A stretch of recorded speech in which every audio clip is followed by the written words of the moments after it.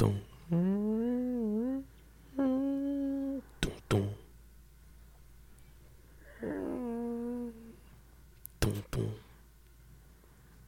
All right, that's it. Wow, that was dead last. You should have done that. That would have been better. Do you know what that was? It was the thing. Yeah. I know. Yeah, good. I mean, making sure that you watched it. I already have a lot of context clues for why it would be the thing. Yeah. But so you didn't do it right. You didn't say dead last a single time. You're supposed to be doing a theme song. That's not, I was just more as an homage to Ennio Morricone's score. I mean, it's okay, I guess. You can just, why don't you sing next time? Because you didn't do it last time. I don't want to so get berated every time. We're going to have to figure out a system so we can get some consistency in check. Maybe here. we'll force the guests to sing every time. Ooh, that's not bad. I think that would be fun. Okay. Yeah, you want to be on the podcast? Yeah, like, you got to pay the price. And we don't tell them until the second we start recording. Yeah. We also make them give us money. Fantastic idea. I think it's a good model. All right. But anyways, I'm Brandon Valley. This is my podcast, and this is my guest who's on every time, Luke Beeman. How's it going? Great. Thanks for having me back, buddy. It's always a pleasure. I can't seem to shake you. Your podcast is one of my favorites. Thank you. I can't quit you. I appreciate that. You know what I mean? If you'll have me, I'll be back again. As they say. How are you doing? I'm doing good. It's a little bit before Christmas. Comes once a year. That's my favorite thing about it. That's all I really have to say about that. How about you? I'm sick. Right on. I'm sick again. I have a Santa hat with Shrek ears attached to it. Yeah. I'm feeling festive. I mean, this will come out in January, but yeah, we're in the midst of the holiday hell right now. Yeah. You know? It was a year ago on the, was it the Christmas episode last year where you were sick? It was the Wine Howls. The Wine Howls episode. Oh, with I was like Miracle World in delirious London. and yelling about Max Landis. Right. And that hasn't ended. Yeah. Oh, well, new year. New goals. Mm-hmm. So yeah, we just put out the episode with the Mummy, Sam First, the last episode. Yeah, that was a lot of fun. It was a good one. We got quite a double header for this evening. Have you been up to anything weird lately? Besides, we went to watch Spaceballs, and that was fun. Yeah, we went with our guest today to see the B Movies and Burgers night, Spaceballs. That was very fun. Played some pinball after. Met some people that play pinball professionally. They know how to tilt. Yep, they tilted the machine. That was a little bit cheap, but interesting. Yeah, some might say that's cheating, but, I don't know. Who am I to say? I'm not in that world, I guess. Yeah, no, I wouldn't know. I mean, I know if HGH is cool and stuff in football, I feel like tilting a pinball machine probably isn't that big a deal. Do you think HGH is cool in pinball? Yeah. I think HGH is just cool in general. I don't know if it's allowed or not. Yeah, I mean, I don't know about that. But it is a cool substance. It is sick. It is sick, yeah. It is cool. Being ripped is sick. I agree. I think if you're going to do any type of sport, whether it be esports or playing video games professionally, or if you're just like someone who collects stamps, I think you should do steroids. Yeah, I 100% agree. I think I think it's honestly unfair that only people in sports get exposed to steroids. I think it's something, as a musician, I would love to have it more in my field. I would love to, when I go backstage after a show, if more people are doing steroids or imagine any you kind of enhancement. Playing bass, except looking like Tim Capullo from the Lost Boys. Like when he just like holds that saxophone with one hand, he's ripped and he's all wet. Yeah. Just imagine that was you. You know what I mean? Just playing that bass, just one-handing it. You got no strap. You're just like about to break apart in your hands. Power. Yeah, I mean, that's the goal. And I'm kind of fed up at trying to get there the natural way. Yeah. You gotta cheat.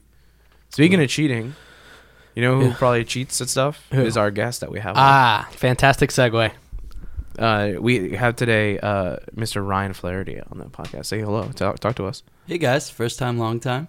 Nice. Talking to the mic better. That was good. Turn it more. Yeah, you can turn. It's a little. Yeah. Yeah, there you go. Hey, that's better. Yeah, that's better, man. Good. Here I am. It's probably fine before, but I just wanted to create the power dynamic of the podcast, so you feel good about it. Yeah, it's important to Brandon to do that. You can really smell the mic now. Yes. I like to alpha dog all our guests. Thank you. Yeah, it's not a compliment. Oh, thank you, sir. All right, there we go. Now we're talking. All right. Oh man, that's what I need. That's what Papa needs. So it's good to have our friend Ryan Flaherty on here. It's a listener to the show. We've talked about having you on for a while. Thank you. Somewhat of a horror aficionado. Did you say whore?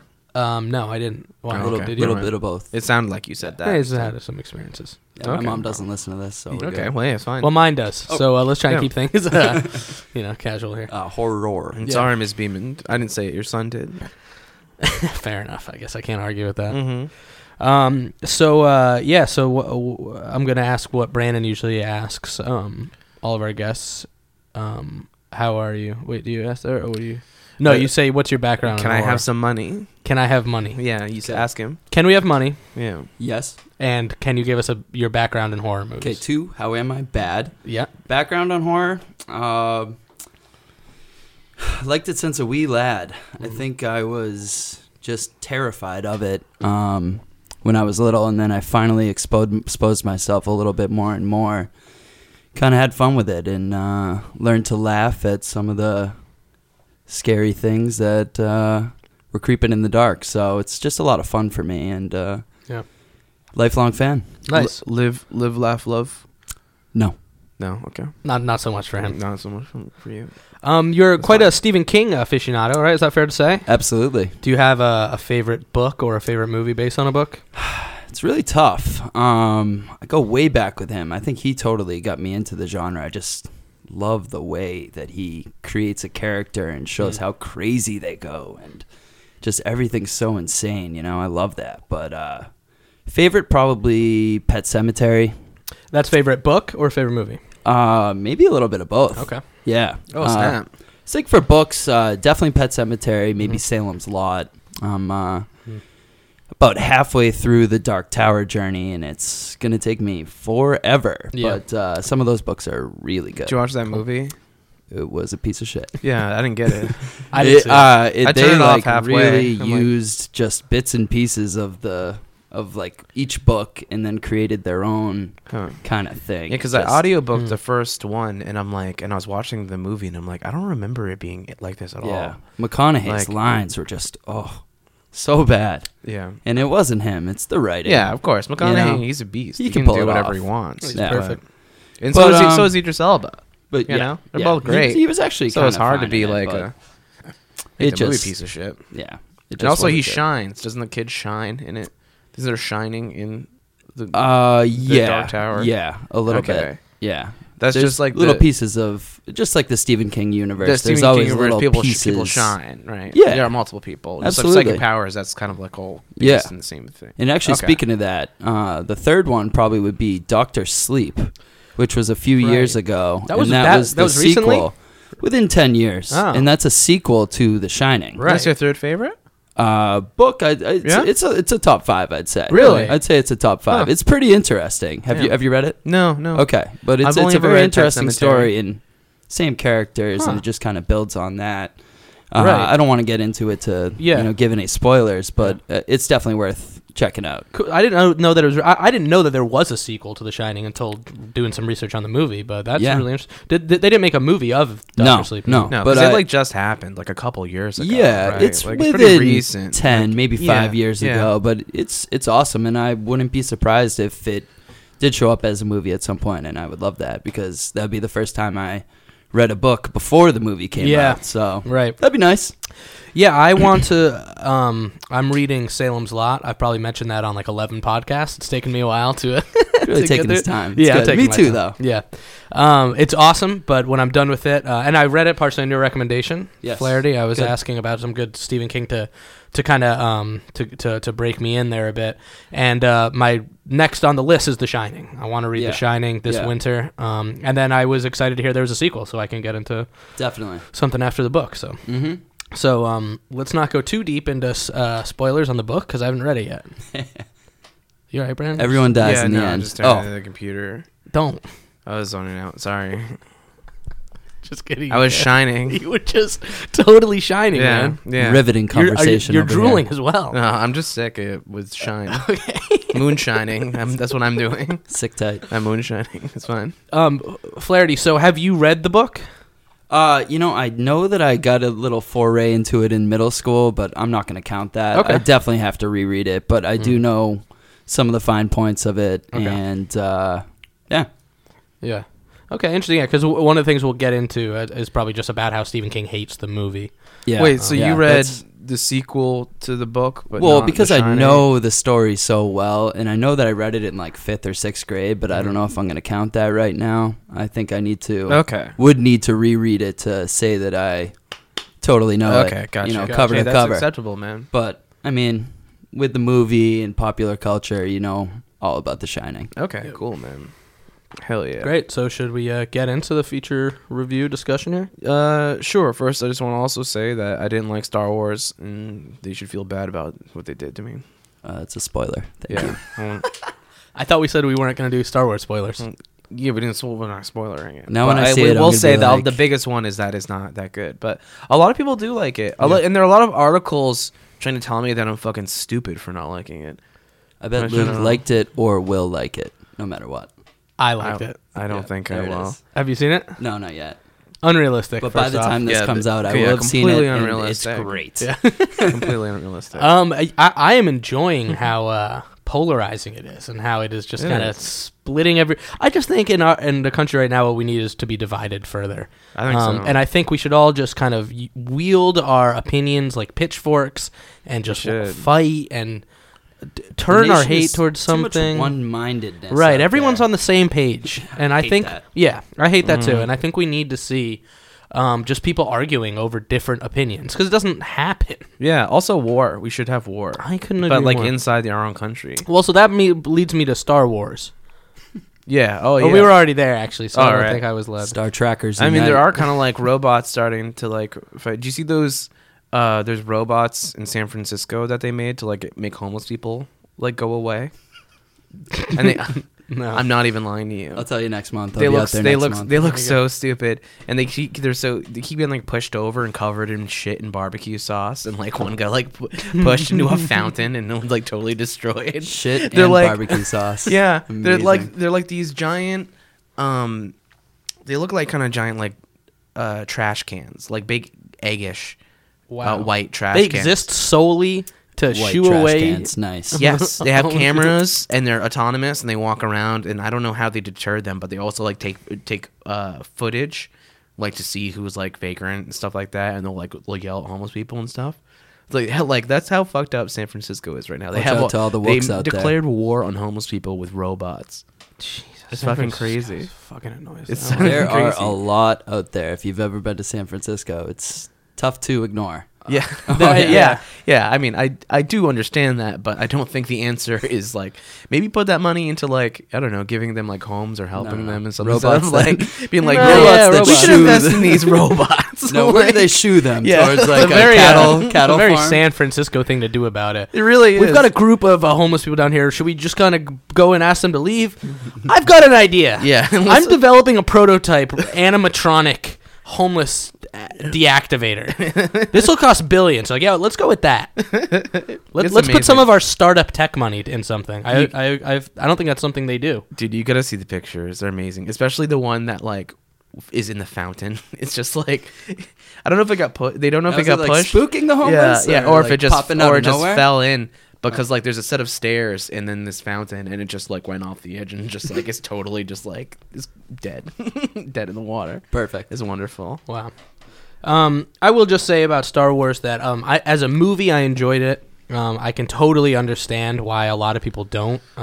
It was kind of a bummer about certain things after the Force Awakens. There were things I would have seen addressed more that weren't. But as a movie, it's a pretty cool movie, and it's pretty dark and delves into some new kind of. I don't want to say brave because that's so stupid, but for Yeah. like the Star Wars world, they introduce some pretty cool concepts and they get rid of some tropes and do some new shit. So it's definitely gonna piss people off. I want to see it again. Yeah, I do too. But overall, as a movie, I thought it was really good. I thought the score was awesome. And it's like just a Star Wars. I'm not gonna walk out of a Star Wars and be like, stupid. Yeah. I just Yeah. can't really. Even fucking Phantom Menace, I was like, woo! Yeah. Pod Whether I racing like was it or cool not. when I was 12. Like, Whether I like it or not, I'll be seeing it twice in the theater. exactly. Yeah. You know? Yeah. I don't know. It's Star Wars. There's some stuff like I think there's a lot of stuff in there that is good that I really liked, but there's the way I keep describing it is that there's so much fat on that movie. There's so much fucking fat Yeah. that I really could have done without of. Yeah.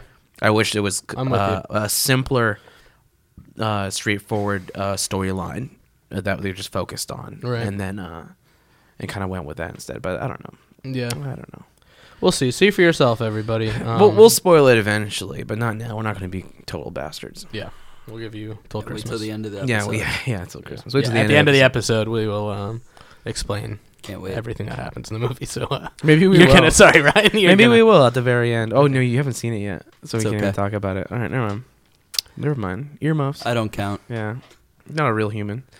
Anyways, I guess let's get into it. So on this episode, we are doing a winter isolation themed episode with The Shining and the John Carpenter's The Thing, which I think is pretty cool. I thought this was a very cool idea for an episode in lieu of doing a Christmas horror, which we did last year. And this is going to come out in January. Yeah, I mean, isolation horror, snow time, baby. Yeah.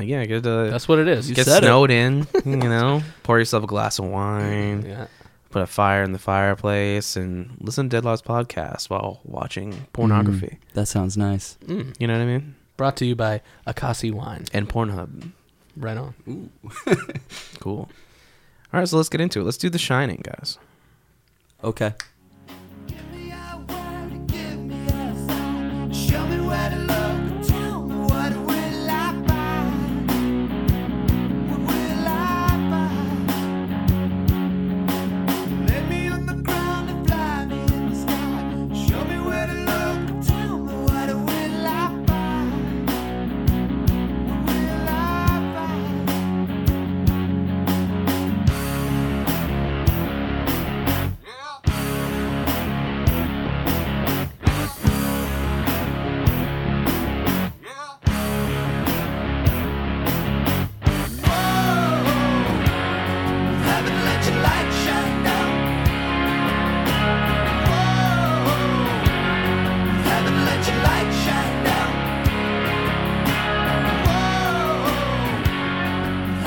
The Shining. 1980, directed by Stanley Kubrick, based on the novel by Stephen King. This stars Jack Nicholson as Jack Torrance, Shelley Duvall as Wendy Torrance, Danny Lloyd as Danny, Scatman Crothers as Halloran, Dick Halloran, the man Barry Nelson as Ullman, Philip Stone as Grady. You got Joe Turkel as Lloyd. Joe Turkel, huh? What will it be? Scatman Crothers and Joe Turkel. I love the Turkelman. You can't go wrong with any of those people. Ninja Turtles. Ninja Turtles, Teenage Mutant Ninja Turtles. Hell yeah.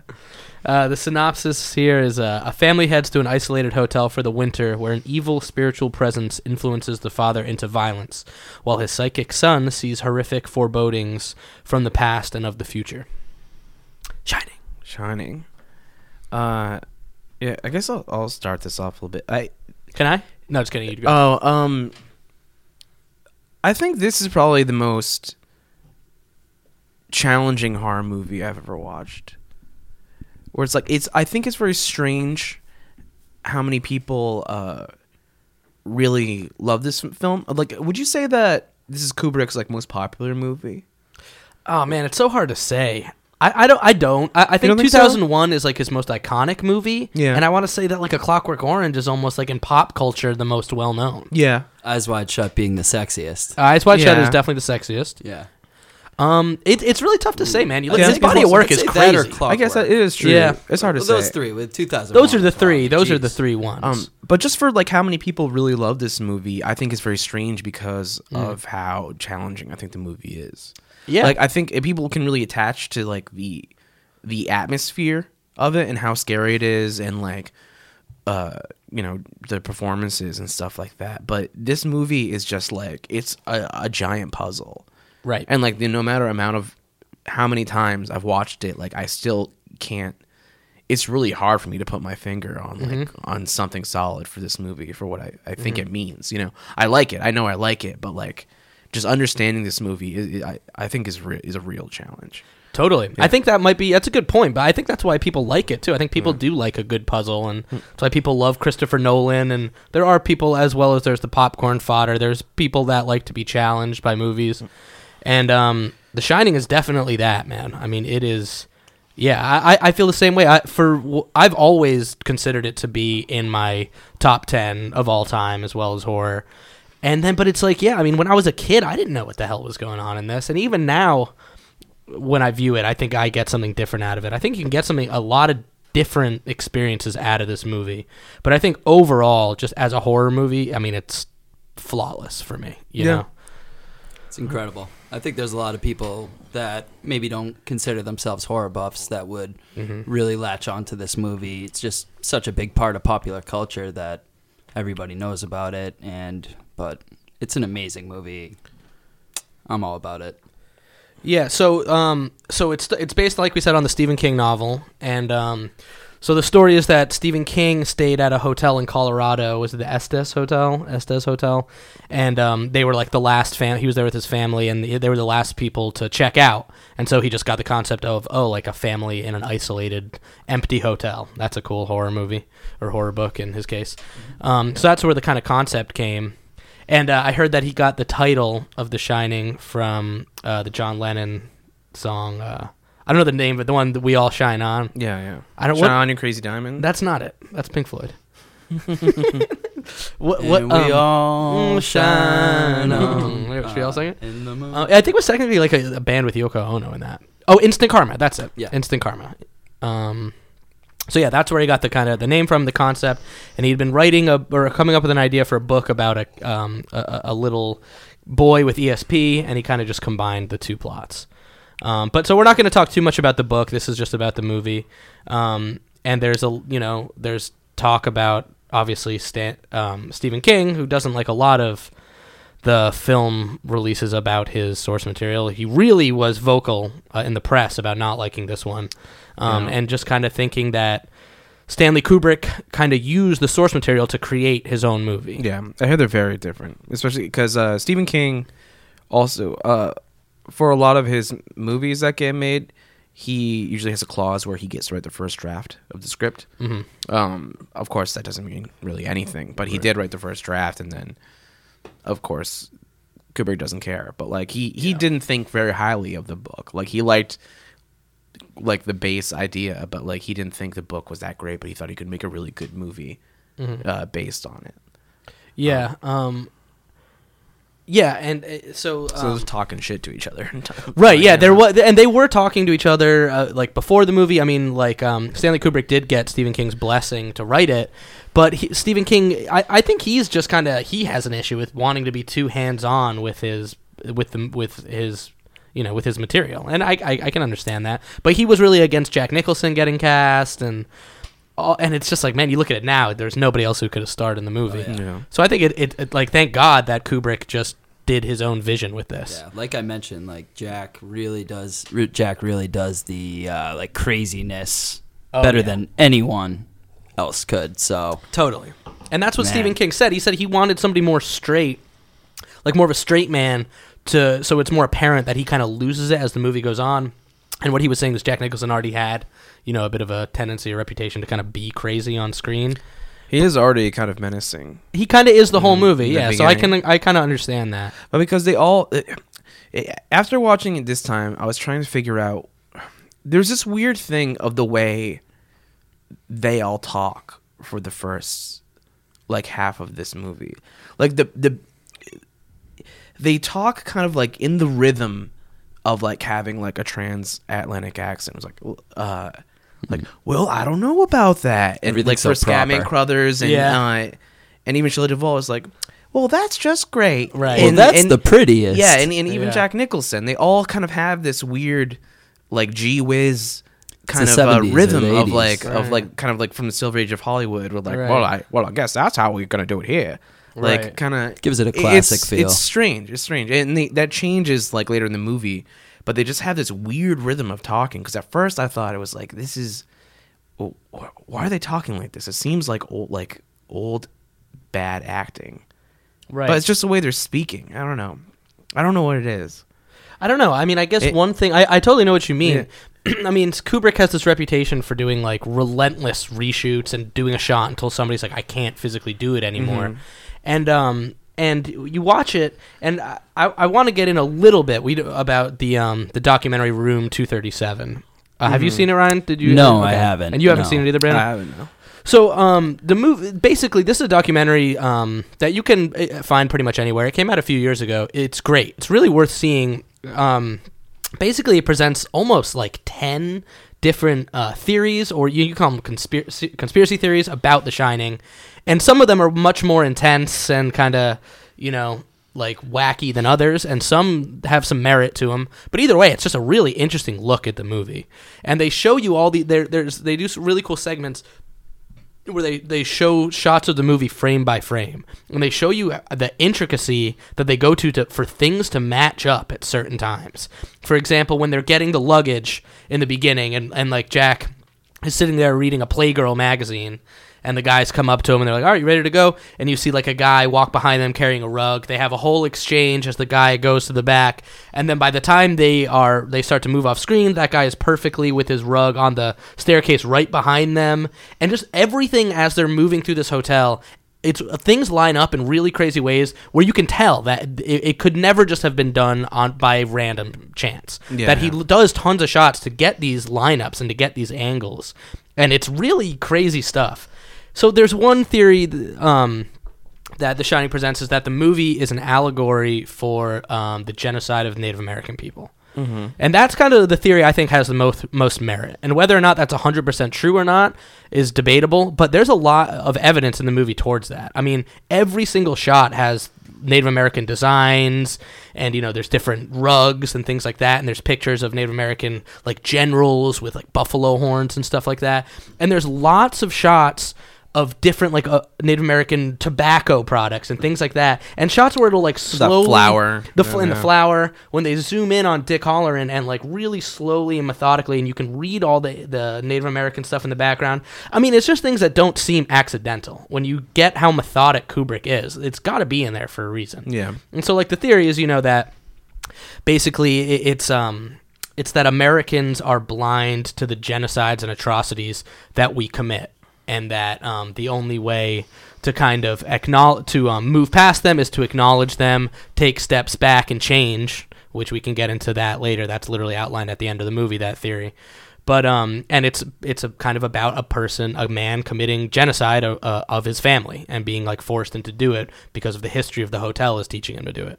So that's that's just one of the theories. But maybe that ties into your question of how everyone's kind of acting in the beginning with that kind of old-timery, like, pioneer kind of speak. Where was it filmed? So it was filmed in two places. It was filmed in a giant... It was filmed in a soundstage. They built this hotel. Okay. The shots of the hotel in the very beginning where it's under the mountains, that's a real hotel, and I can't remember now where that is. I watched a little behind-the-scenes featurette that came with the $5 DVD that I just bought, and everybody had British accents except for Shelley and Jack, and Well, Stanley Kubrick is German, right? Or where is he from? I don't remember. I think he's from the future. He's from the future? But maybe he's just American. I don't know. The last movie he did before that, though, was Barry Lyndon. So maybe he was working with a lot of British people. So maybe he brought some of them are British actors. I was born in New York. The Shining or something. But yeah, you're right. And Barry Lyndon, a lot of people kind of said he's just seemed bored with that, so he wanted to do something much more intense and kind of like, not so much like an English king, like fishing or whatever the fuck that movie's about. He never got unobsessed with this movie. He was recutting this movie until he died. Stanley Kubrick? Yes. Yeah. Trying to figure out what he wanted to re-release as a new cut. Oh, huh. Like, and also the cut that was in the theaters is not the cut that we got on DVD. I don't think that cut really exists. Interesting. But he was obsessed with it. Yeah. He never let it go of like trying to rework it and recut it. Yeah, and it went way longer than it was. But apparently they held up like later Raiders of the Lost Ark and some other movie because they were taking so long. And then the giant room, the Colorado Lounge, which is like where he does all his typing, like they gutted all that, and that's where they filmed the Snake Pit in the Raiders movie. Well, it's so big. All the sets are so big. It's amazing that they built all that. It's all built, so you can like this. That's what leads me to think that this intricacy of design and the Native American tapestries and stuff. That it seems like it just has to be deliberate. But there's also, I mean, it's all very big and grandiose. It is totally. And this is like another thing that the documentary points out. Like, it's a movie about patterns. It's a movie about design. And there's so much that's about following people through corridors. And God damn, I love that carpet. The carpet is so cool. The first time Danny's on his trike and it's like carpet, floor. Oh, the rhythm of it. It's so soothing to me for some It sounds reason. great, but it goes against the hardwood. Yeah. You don't need any scoring. You have that. Right. Yeah. Right. It's very satisfying in a way. It's building tension. Yeah. Yeah, and all the the paths he takes, there's people who have gotten so over analytical and deep into this, but there's all these different theories about the ways that the hotel is built, and they have things called impossible windows in a lot of it, where when he takes Ullman takes Jack into the back to have that first interview with him about taking the hotel. Mm-hmm. When they walk back, and the way they walk back and go into that office, when you see later on Danny riding around, there was no way that a window could have been in that office. Yeah, they've mapped out the whole thing, and it totally doesn't make sense. The whole thing doesn't make sense. The layout is and the way that Danny's riding his bike around, it doesn't really work. Where the way that it could actually really explore hallways in a real-time dimension. So I think there's something there where the whole thing is supposed to be out of space and kind of also out of time. Right. There's the concept of time in this, I think is something I don't understand, but there's some type of theme there that I can't totally solve that Rubik's Cube. But he's saying before that he's I haven't drank in 3 years, right? And then it was since 5 months. Yeah, then when he goes in the bar, yeah. he says 5 months, and and then there's of course him traveling through time to these ghosts and these parties, right. And in the end he's in the picture, right. The old picture. I think it's all kind of supposed to be disjointed and not make sense on purpose. Well, aside from the literal maze, the hotel's a maze. Yeah. Right. Everything's kind of confusing. It's just supposed to confuse you. Yeah. Mm-hmm. And there's a big theme in the movie about reverse, things backwards. In every scene where there's a ghost, there's a mirror. There's another mirror, and you can see Jack from a different angle. The only scene is when he talks to Grady outside of the cooler, but you don't actually see the ghost there. And then there's the whole red rum, murder. You see it in the mirror. At the end, Danny has to retrace his steps. And he's speaking backwards. Mm-hmm. So he's going forwards and backwards. Oh. And there is just this. I think it is supposed to just kind of displace you into something that doesn't follow linear time. There's so much weird stuff with the rug. The scene where Danny is playing with his trucks, and the little ball rolls out and touches him out of room 237. You see him, he's playing with his trucks, and the ball rolls, and everything is so symmetrical. The way his toys are lined up. Oh, yeah. The ball rolls out, and it touches his truck right when it reaches the tip of the diamond, and it follows a little pathway in the rug, and then Danny stands up, and then that little pathway, the rug changes when he stands up. That little pathway where the ball went is now no longer there. It's like a blocked off hexagon. This is only shit from this because this documentary is so intense and methodical about it. It sounds like the same ball. Here I was just watching the movie and trying to enjoy it, and there's so many conspiracy theories out there. I should be watching it backwards. Yes, well, that's another conspiracy theory that ties into forwards and backwards. They say that if you line up the movie, if you superimpose it and play it beginning and ending at the same time, there is some crazy shit that lines up.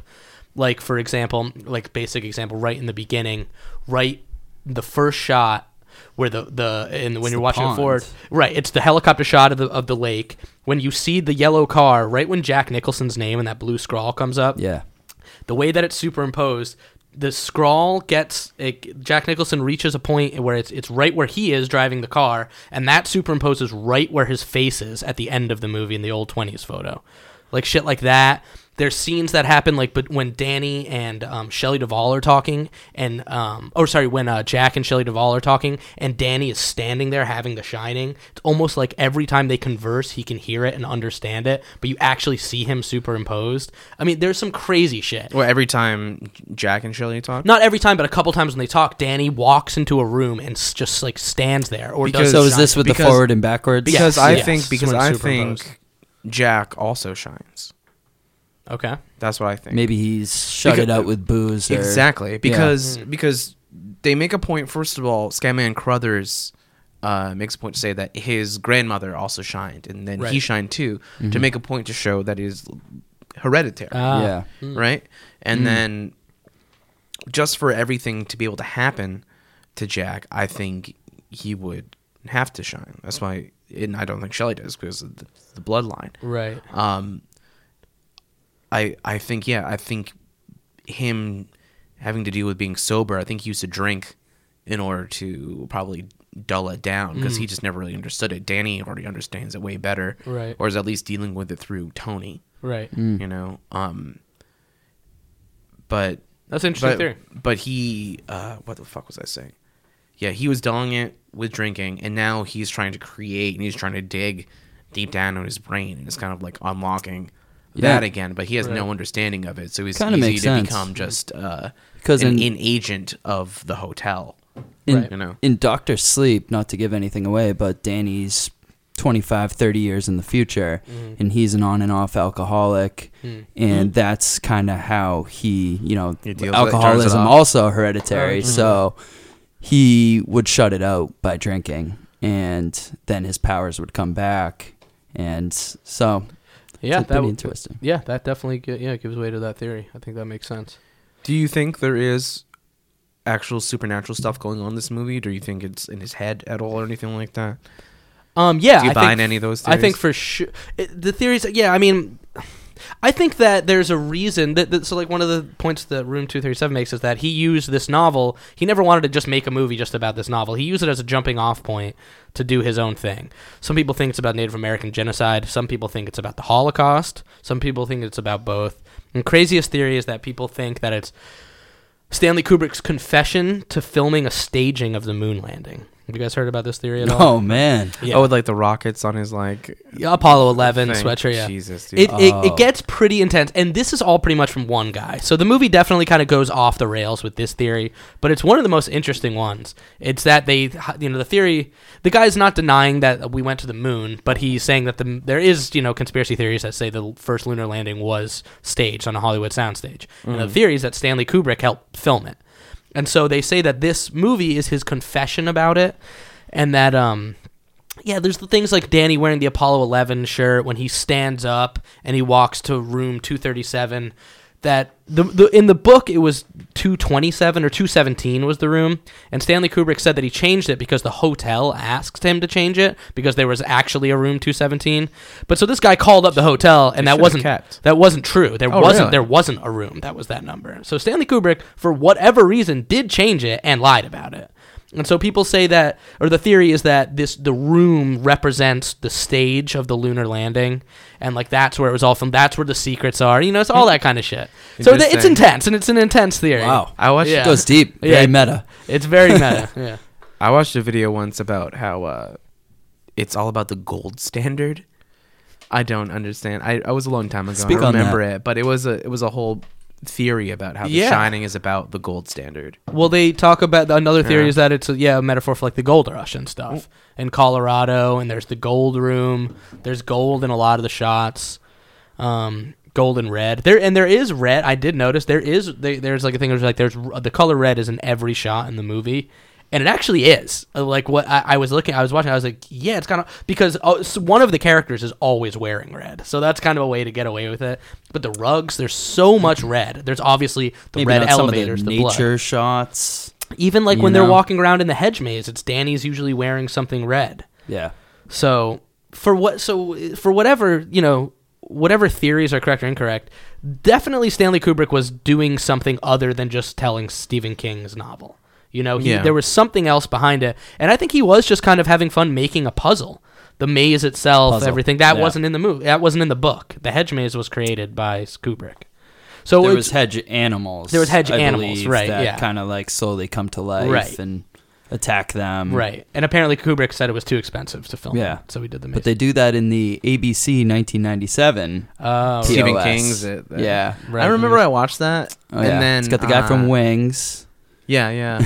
And then cause I watched it as a young man, and then I realized it's very much like an extreme turned up 90s version. But when I watched it as a teen, I had never seen Kubrick Shining, but I thought I had because I thought that was it. Yeah. And I was mixing it up in my brain, and I'm like, where's the werewolf mask? I bet that I saw that one all the way through before I saw the original all the way through.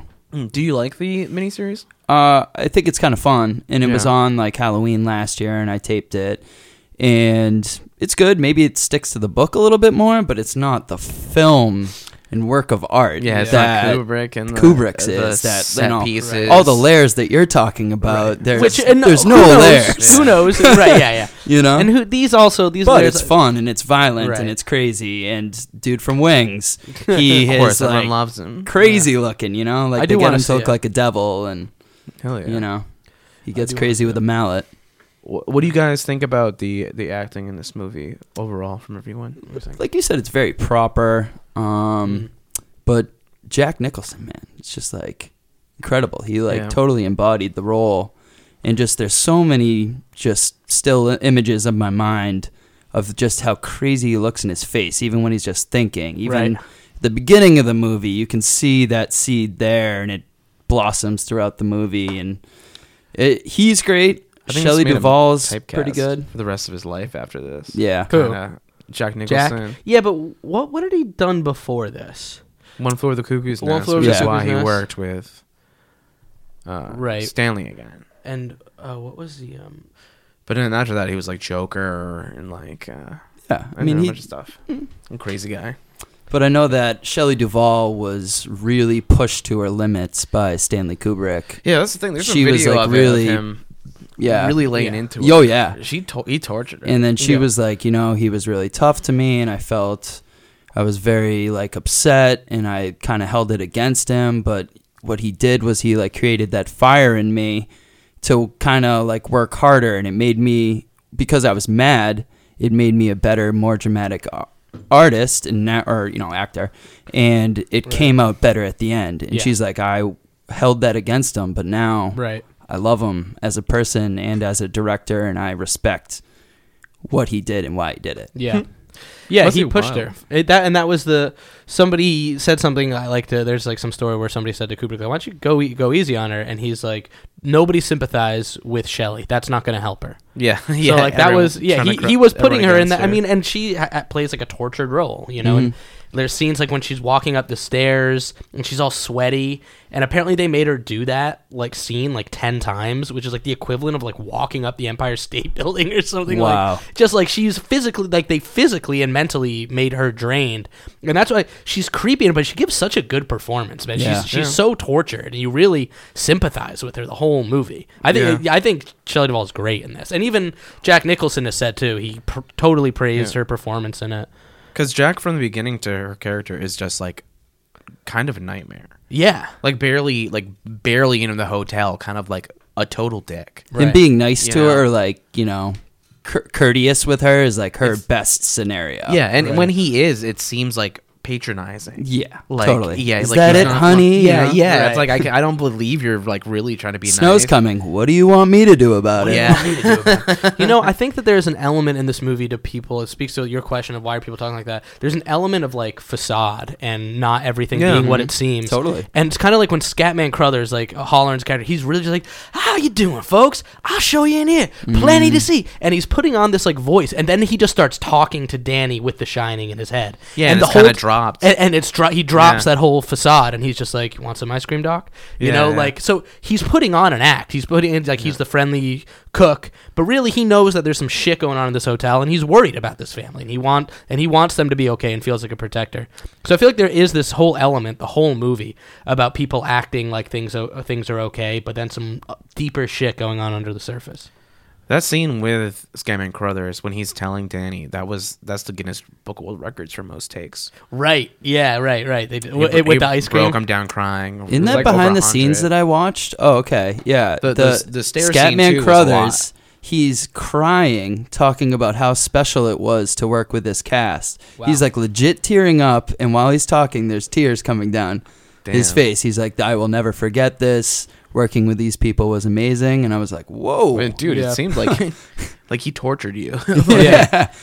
Like, because I guess what he was saying is, he's like, yeah, Scatman, role of he's a lifetime old song. and can't remember these lines well enough, like, so I just need to push What him. a name. It made him do it so Scatman many times. Crothers. Gotta love that. Yeah, every scene. And apparently the scene where Jack gets him, spoiler alert, with the axe at the end, they did it so many times. We do all spoilers, you know that. But they did it so many times he was like physically weak, and Jack Nicholson had to say to Kubrick, like, can you stop doing this? Like, how amazing of storytelling is that Danny shines him in Florida, and he gets there and he goes through the whole process of getting there in a snowstorm, renting a car, renting the Snowcat, going all the way across the country, walking through the door, and getting stabbed with the axe in the stomach. He did nothing to save Danny. And it was, you know, the audience at home, you're thinking, oh, he's going to come in, he's going to intervene, and he's going to be the one that saves the day. Right. Nope. It's after just an amazing twist. It really is. They go through a lot of filming his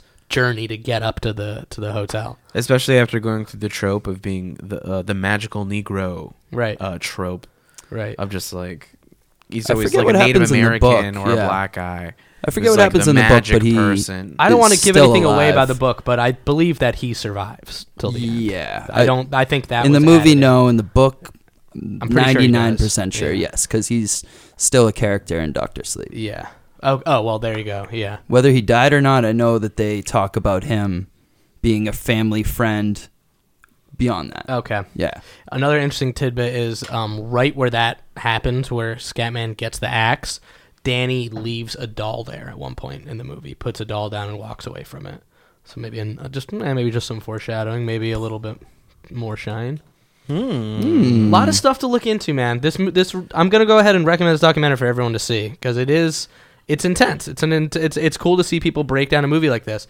And a thing that's interesting is I was looking up stuff on that documentary, and everybody, the cast, whoever was reached out to, you know, like vehemently denies everything. They're like, none of these theories are correct. This has absolutely not happened. But like what you're talking about, it seems like all the actors had this like cathartic experience with this movie. I think that it's like just like the movie. There's some shit that happened, and they like just they're not going to tell anyone about it. The Shining is a layered fucking movie. Mystique sells. Yeah, it sure does. Music, film, art. Yeah. So the more questions you ask makes you kind of want to get into it more. And there's that whole people talk about how Kubrick likes to end his movies with a puzzle.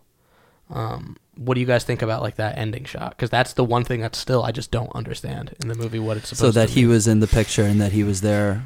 Because that right, is it shows the old Overlook photo from 1921 with like zoom in on it. It's Jack Nicholson. It really sells it by going all the way in on his face. Really zooms right in on it. Yeah. The president is in it or something like that. I've just never. I actually don't recognize any of the other people behind them. They're just like random women. They're random people. Some guy. It was a real photo that Kubrick found from the 20s, and he airbrushed Nicholson's face onto it. Nice. Yeah, they're like government people. They've matched all the faces to like real government officials and stuff like that. It's like like Harding is in it with Warren Harding. I don't know. Wow, interesting. It's strange. That is the craziest thing because I guess in the original one, Shelley wakes up in the hospital or something, and what is Olding is there and like hands Danny like that ball. Or something, some weird like ominous ending. It was a deleted scene. It came out in theaters and Kubrick got rid of it. Yeah, that was the original one. Where Ullman gives him the ball and like smiles. Yeah. I'm so glad they got rid of that. Or it was supposed to be that and then the picture, but they totally. Really? The picture still ends. It was literally a scene. There's a shot of Jack when he's frozen. Then they had that scene where Shelley's in a hospital and Ullman gives him the ball, and then they cut to the picture. So they basically just took that scene out, or Kubrick did. Because I don't know. Because there's all these weird things with like Grady has a different name. Grady is Grady, but when Jack meets him, he has I don't remember what his name is.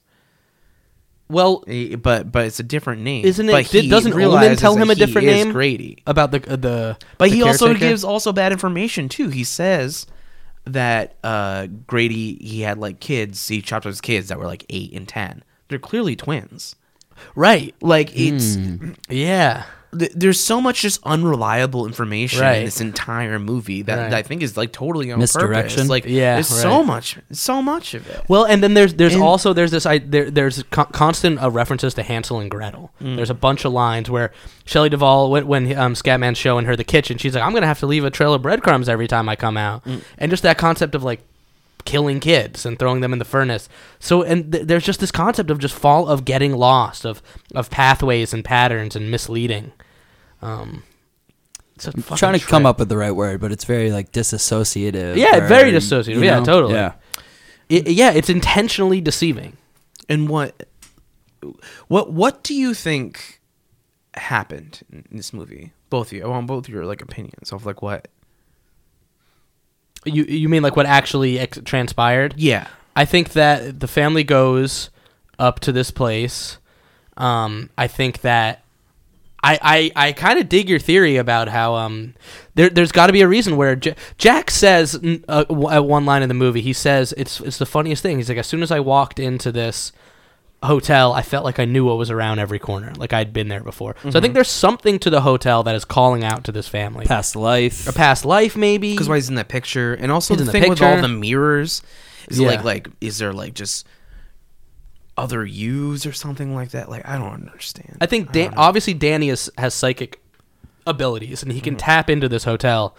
But based on like what I know about Stephen King is he has this whole thing where evil remains. Exists. Right. Yeah. If something fucked up happens somewhere, then evil will always exist there. Yeah. So to Stanley to King, like this hotel is evil, and this hotel is a living character. It's legit haunted, and it attached onto his feelings of solitary or solitude, and it kind of just made him go crazy. And I don't know if the booze was real or not, but I think he thought it was real, and it drove him nuts. Like when he drank in the bar. Yeah. Really? Okay. Like a placebo kind of thing or something. Mm-hmm. Interesting. I mean, do you think the booze is really? I don't think it was real. somehow? I think it was in his. I'm in trying his to think head. about that too. I think that. I think that he thought it was real. I think Jack's being. I think that the hotel, Jack is weak-minded and he's weak, and the hotel sees that, and so the hotel is grabbing him and making him shines. I think it is, and if he shines, and then the ghost can kind of latch on. I think it is that. real though, because I think whatever all the stuff happens it actually manifests. Because Danny gets hurt by the ghost lady. Yeah, like Yes. that is real. yeah. Is that the scariest scene? It's pretty messed up. Yeah, It's pretty intense. And that used to, when I was younger, definitely used to freak me out. You kind of like don't want to look at it. Are you talking about when Danny goes into the room or when Jack does? Jack goes in, because it flashes back to when Danny was in there too. I almost think coming out of the tub, dude, the laughter. Danny is so that part is maddening and insane. But when you see Danny just slowly walk across the room with a ripped shoulder and sucking his thumb, oh, it's fucking disturbing, man. I'm getting goosebumps just thinking about that part. It's something just about he's a kid. The fact that he saw something. Jack he had felt just had a real. dream, right, about hurting them, right, and he's like, "I didn't just hurt you, I killed you into little pieces." Right, yeah, right, yeah. And then, but it really, Danny really in. upset him. Yeah. Oh yeah. Oh, absolutely. Which but is strange because I have trouble trying to figure out when.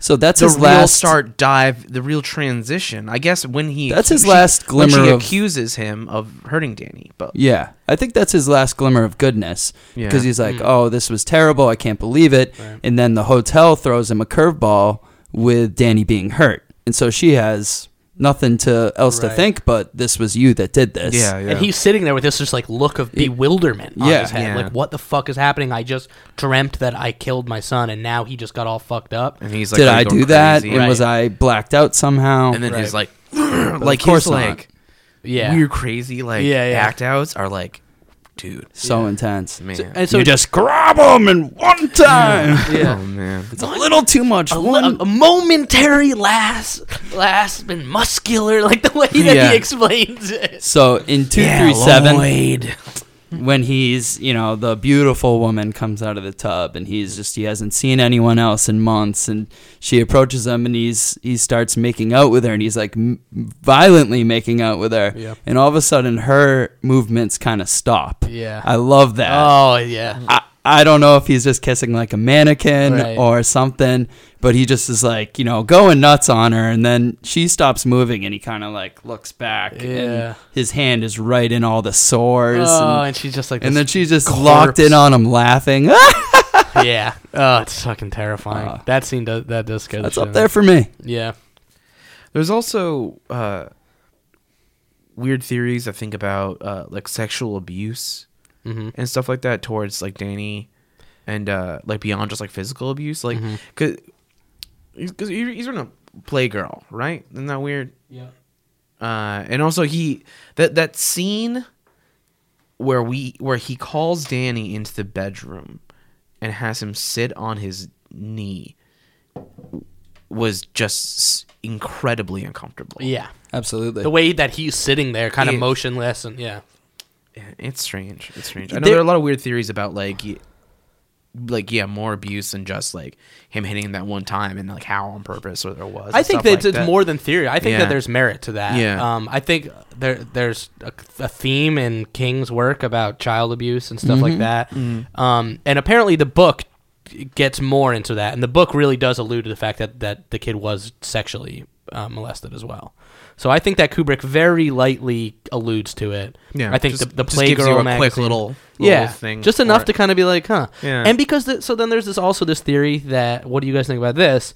That when Danny is shining, that Danny is trying to kill his father. Danny understands that this hotel is making him go insane. He sees the future, and he thinks, and he is physically trying to kill his father. For example, in the scene where Wendy is kind of slowly backing up against the stairs with the bat, and Jack's like, just come here, I'm not gonna touch you, and she keeps like kind of weeping and swinging the bat, and it keeps cutting back to Danny shining. I mean, he's drooling and he's contacting Dick at the time. Okay, so you think he's doing that rather than trying to hurt his father? It splits to Dick being contacted. You're right. Yeah. Then then him with like all the snot running down his face. Yeah, but he also sees it though via shining. Oh yeah, because that's why he's contacting. Yeah.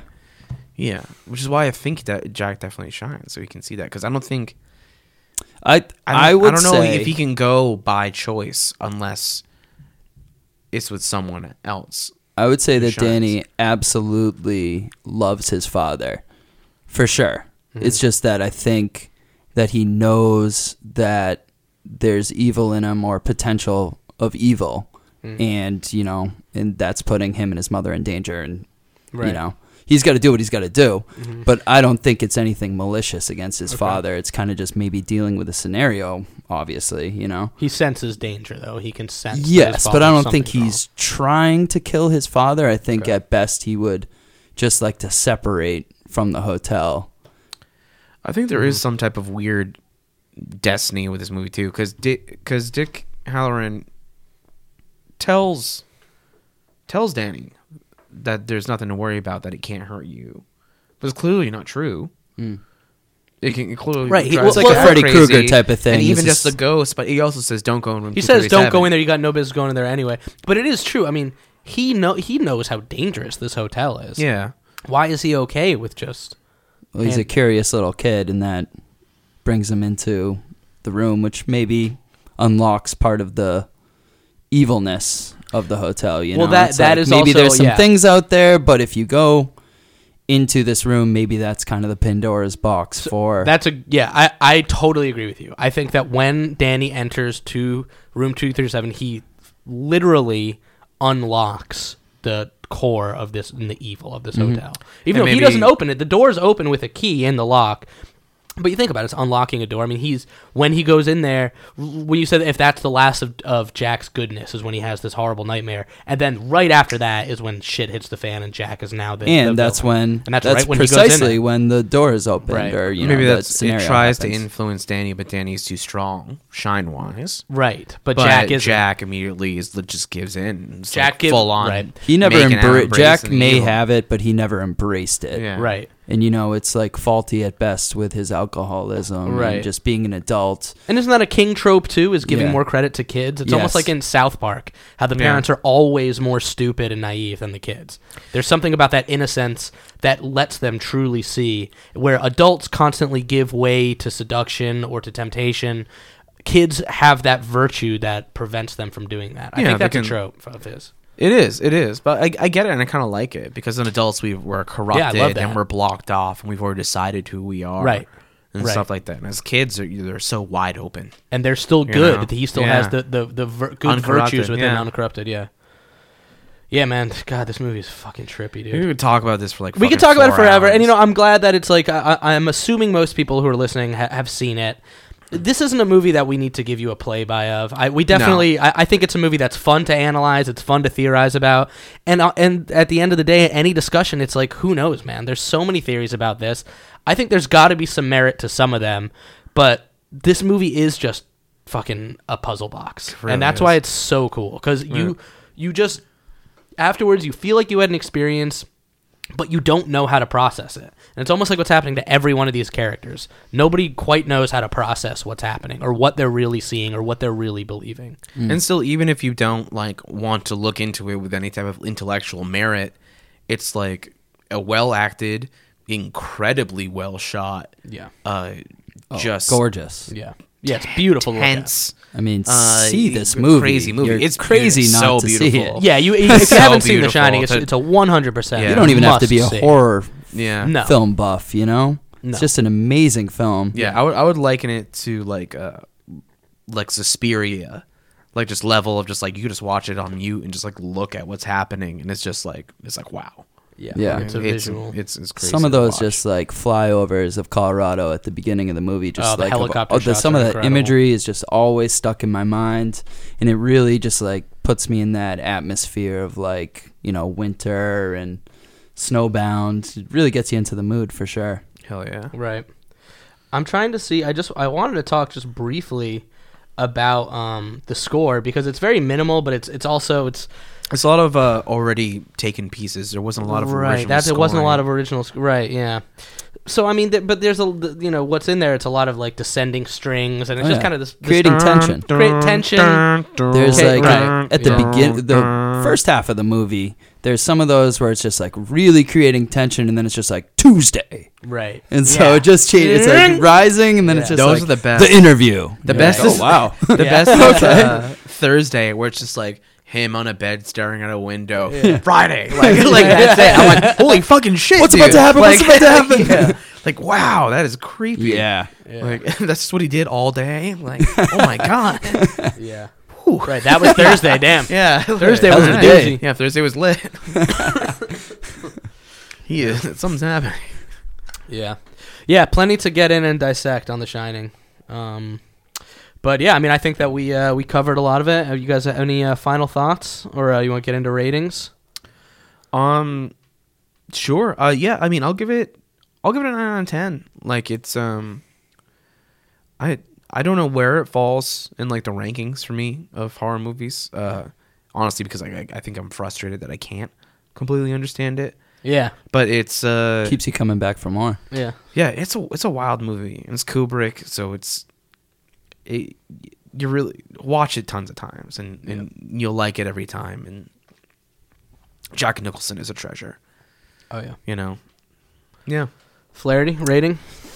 I'm right up there with you. Just to be different, I'd probably say, 9.2 or something like that. Might not be my favorite horror movie, but it's probably one of my favorite movies. It's so well done. The core actors in it are so amazing. Jack is just the perfect crazy guy, and it's just the mood and atmosphere that it paints it's up there. It's just a beautiful film. Definitely check it out. So, 9.2. Cool. For me, this is a perfect 10 out of 10. There's nothing I would change about it.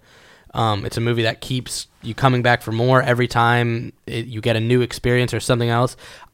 There's so much that I'm interested outside of the movie. Just with how methodical Kubrick is and how there is intention behind every shot and every detail, it just makes me think, what was the intention? And I don't know, and I don't know if anyone knows or if we ever will, and that alone is just fucking cool. Hell yeah. So, yeah, it's one of my favorites of all time. Spooky Shine as hell. Shine on. All right, move on to the thing. A million women in Philly pen. It's silly when girls sell their souls because it's sin. Look at where you be in. Hair weaves like Europeans. Fake nails done by Koreans. Come again. Yo, a win-win. Come again. A win-win. Come again. My friend, come again. Yeah. Guys, you know you better watch out. Some girls are only about that thing, that thing.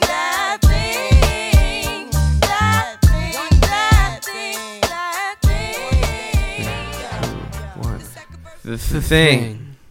Well, Ryan, you do it with Yeah. us. You're supposed to do it at the same time.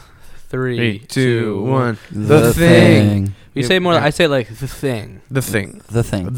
I say the thing. TH apostrophe. Right, like the thing. The thing? Yeah. Like nothing except the thing. Right. No. Okay. Well, everyone knows that the No. theme of tonight's episode is horror movies that start with the. Yes, And this movie is absolutely no different from the first one. And we're sliding alphabetically right now. Yeah, we're Right, doing and alphabetical. this has also been just like alphabetical. every time. So there's also some conspiracy theories to this podcast Yeah. that are not without merit. Last podcast, No one we were edit this alphabetical with the movies. Yeah. We did the mummy, then the mummy, then the mummy. Right. Whoa. But also all those as And well. as I was POV walking behind you up the stairs, I noticed that you're an allegory for the moon landing.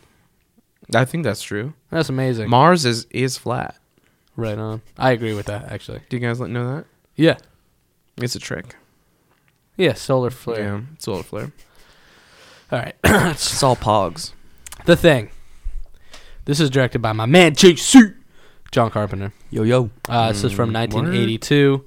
It stars The Don, Kurt Russell, as Mac, or McCready? R.J. McCready. RJ McCready, whatever you want to call him. To me, he's Homeboy. Mac. Wilford Brimley, baby. Watch out. Mr. Dr. Blair. Diabetes.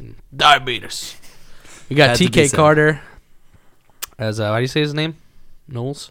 Niles. Knowles. Knowles? Niles. Knowles. David Clennons, Palmer. My man Keith David as Childs. Yee. What's wrong with you, Childs? Get me out of here. Untime me, damn it. Untime me. Keith David is tied to a chair.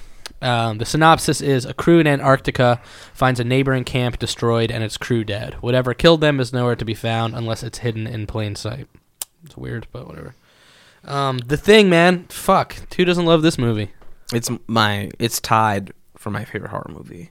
Really? Ever? If you count Rear Window as a horror movie, then I've never seen it's Rear tied. Window. But for my top two, I think probably for my top two, I guess all movies really. But Rear Window and The Thing are Really? my tied. Who's top in two. Rear Window? Jimmy Stewart, Grace Oh, okay. Kelly, All right. the old Hitchcock Yee. vehicle. Right on. It's, Never seen it. I gotta see it. It's great. That's I- that's your favorite movie or your favorite horror movie?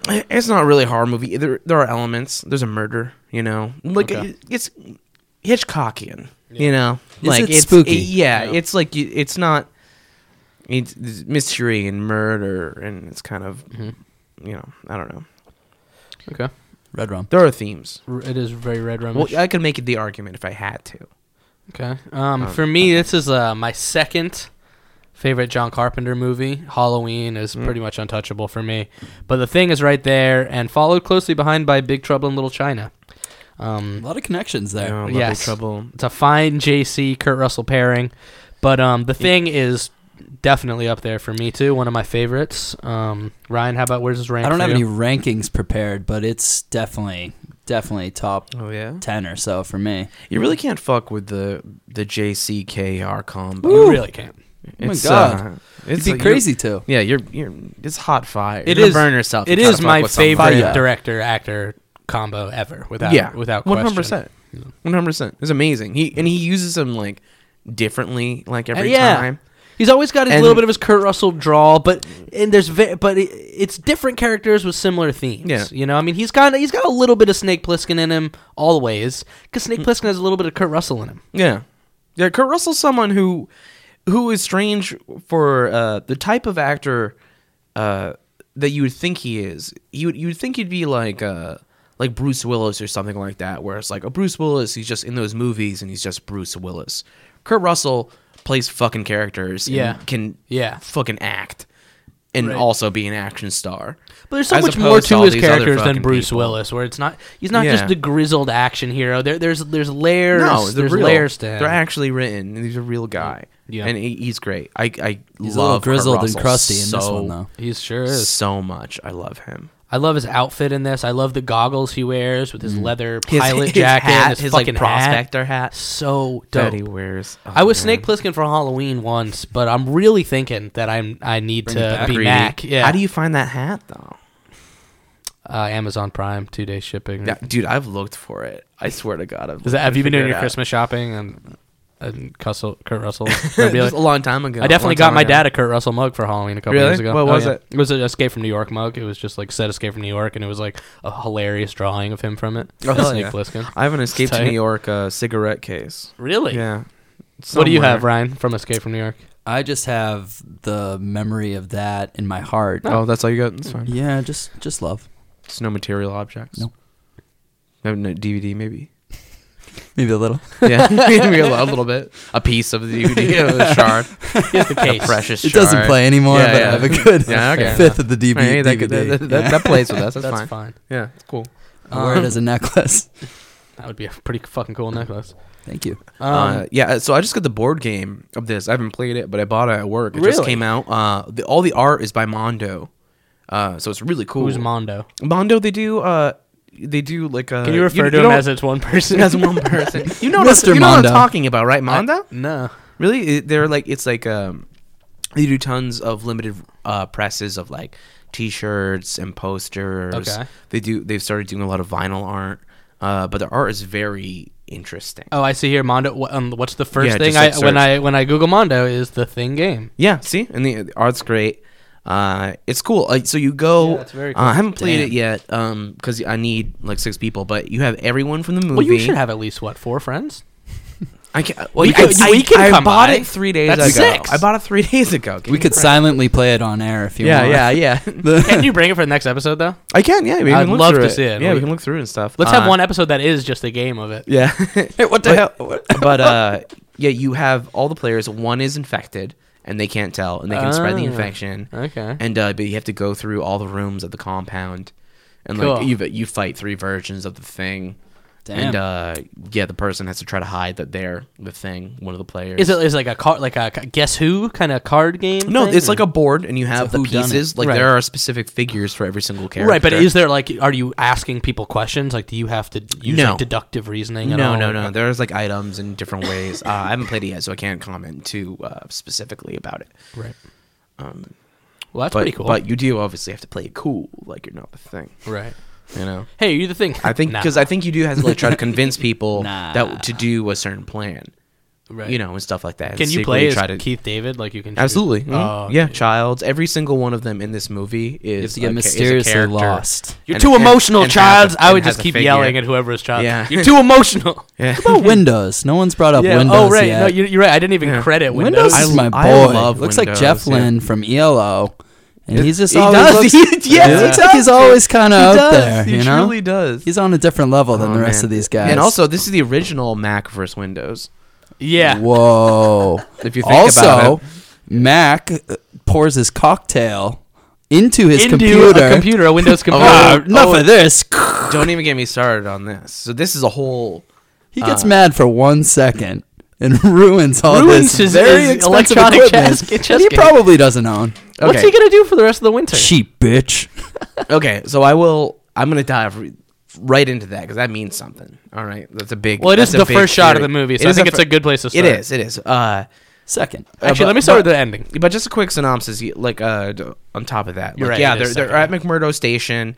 There's these Nordic people shooting at this dog in a helicopter, and they get the dog gets to McMurdo Station, and the Nordic guy accidentally sets up a grenade, blowing up one of the guys in a helicopter, and they shoot the other guy because like they accidentally shoot one of the Americans, and And he's try to get running this into dog. the camp, guns Yeah. a-blazing. Yeah. But this dog is an alien, the thing, and the thing wants to take over other people and perfectly imitates a host. It can either take over and take into itself completely another being, or infect a being and make that being also one of the.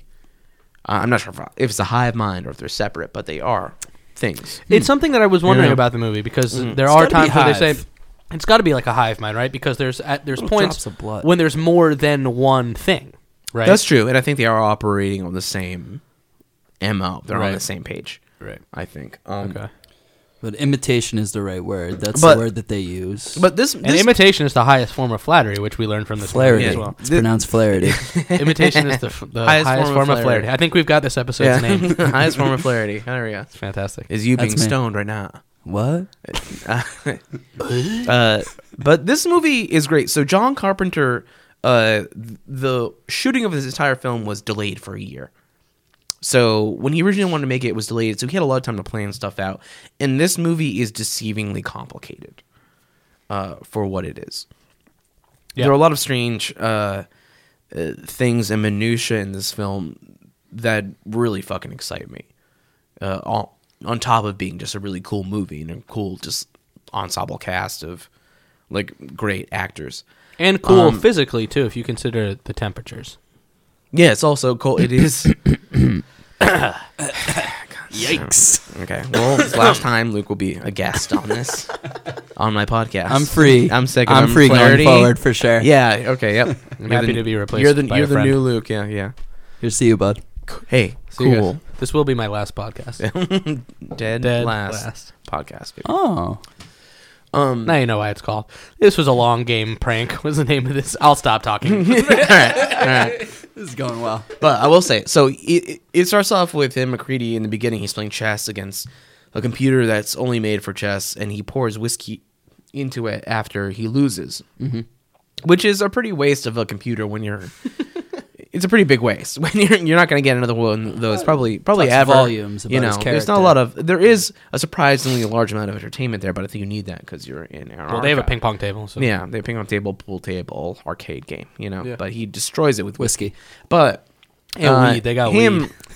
Him in doing that,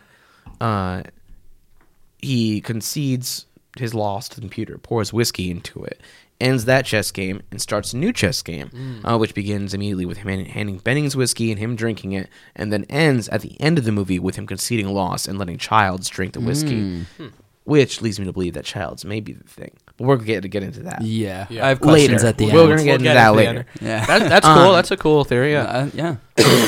And the whole movie itself is kind of a chess game. It's predicting the next character's move before they do it. It's this entire movie just based in just paranoia. Yeah. Just raw paranoia. Deception. Some of it, they're valid in feeling that way, and they show sometimes their paranoia leads to just mistakes. Right. All the time. You don't know who's who, who's what. Right. So let's talk about what the thing is and the rules of the thing.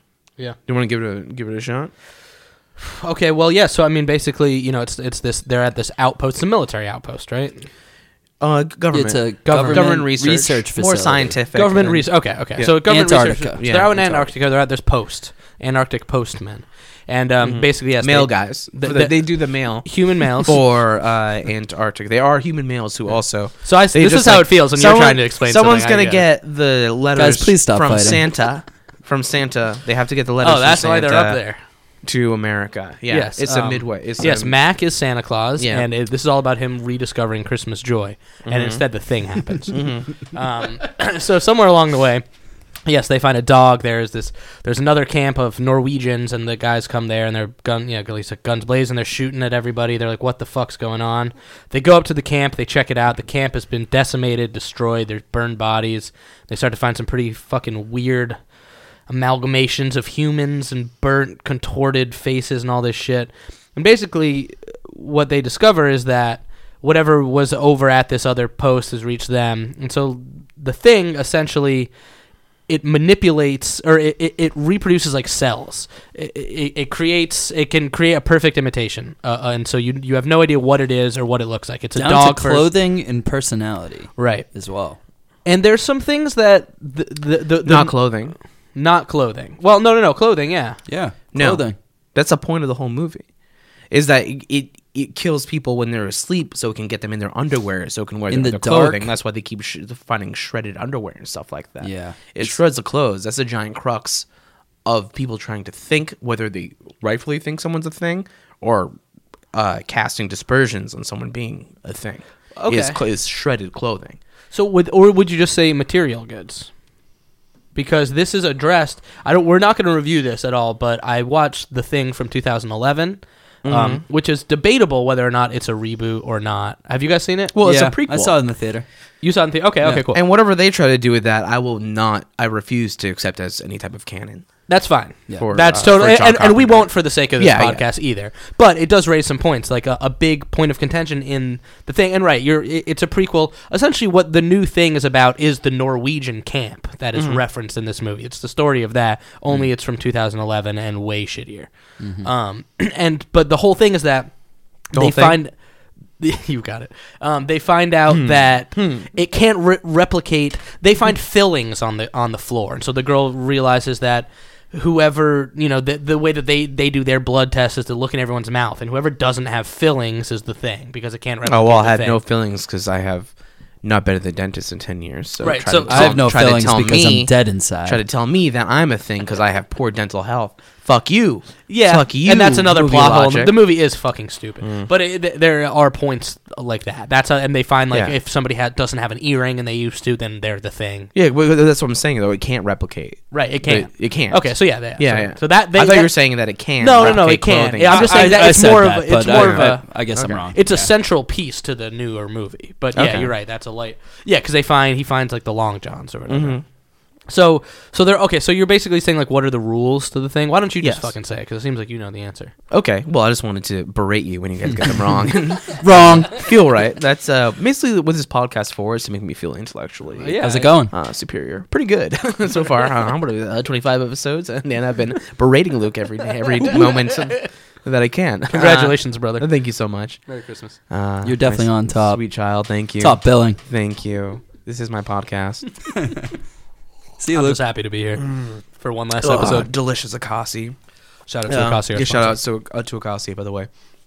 It tastes so- kind of like lighter fluid with a little bit of leather. Yeah, especially whatever this flavor is. It's Nodes of leather. Oh, well, I got the loads of leather. I got yeah. Great. It was a Rob Halford edition.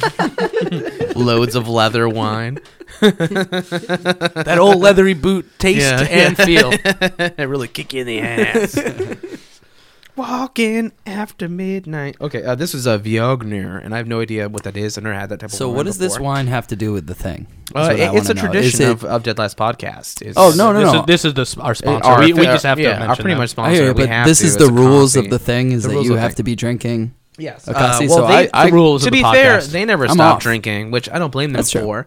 But I also don't think it's necessarily right that they have that much booze in such an isolated place. It seems like it probably Mac lead to may a lot of have a problems. problem. Yeah. Yeah. Who was it that that accused this movie of just being a J&P whiskey commercial? Somebody just said that, and it really Kinda hurt is. Carpenter's feelings. Oh man. Aw. It's also I think it's kind of one of those movies that's like all male cast, but it's beyond reprieve of like not having a woman. Is like no, you couldn't. Well, apparently a woman was Like- cast in the movie, and Really? couldn't make it for last minute. They had to replace them. Oh damn, because Wait. I thought it was like kind of realistic of having just like I think so. 12 dudes like just have one woman.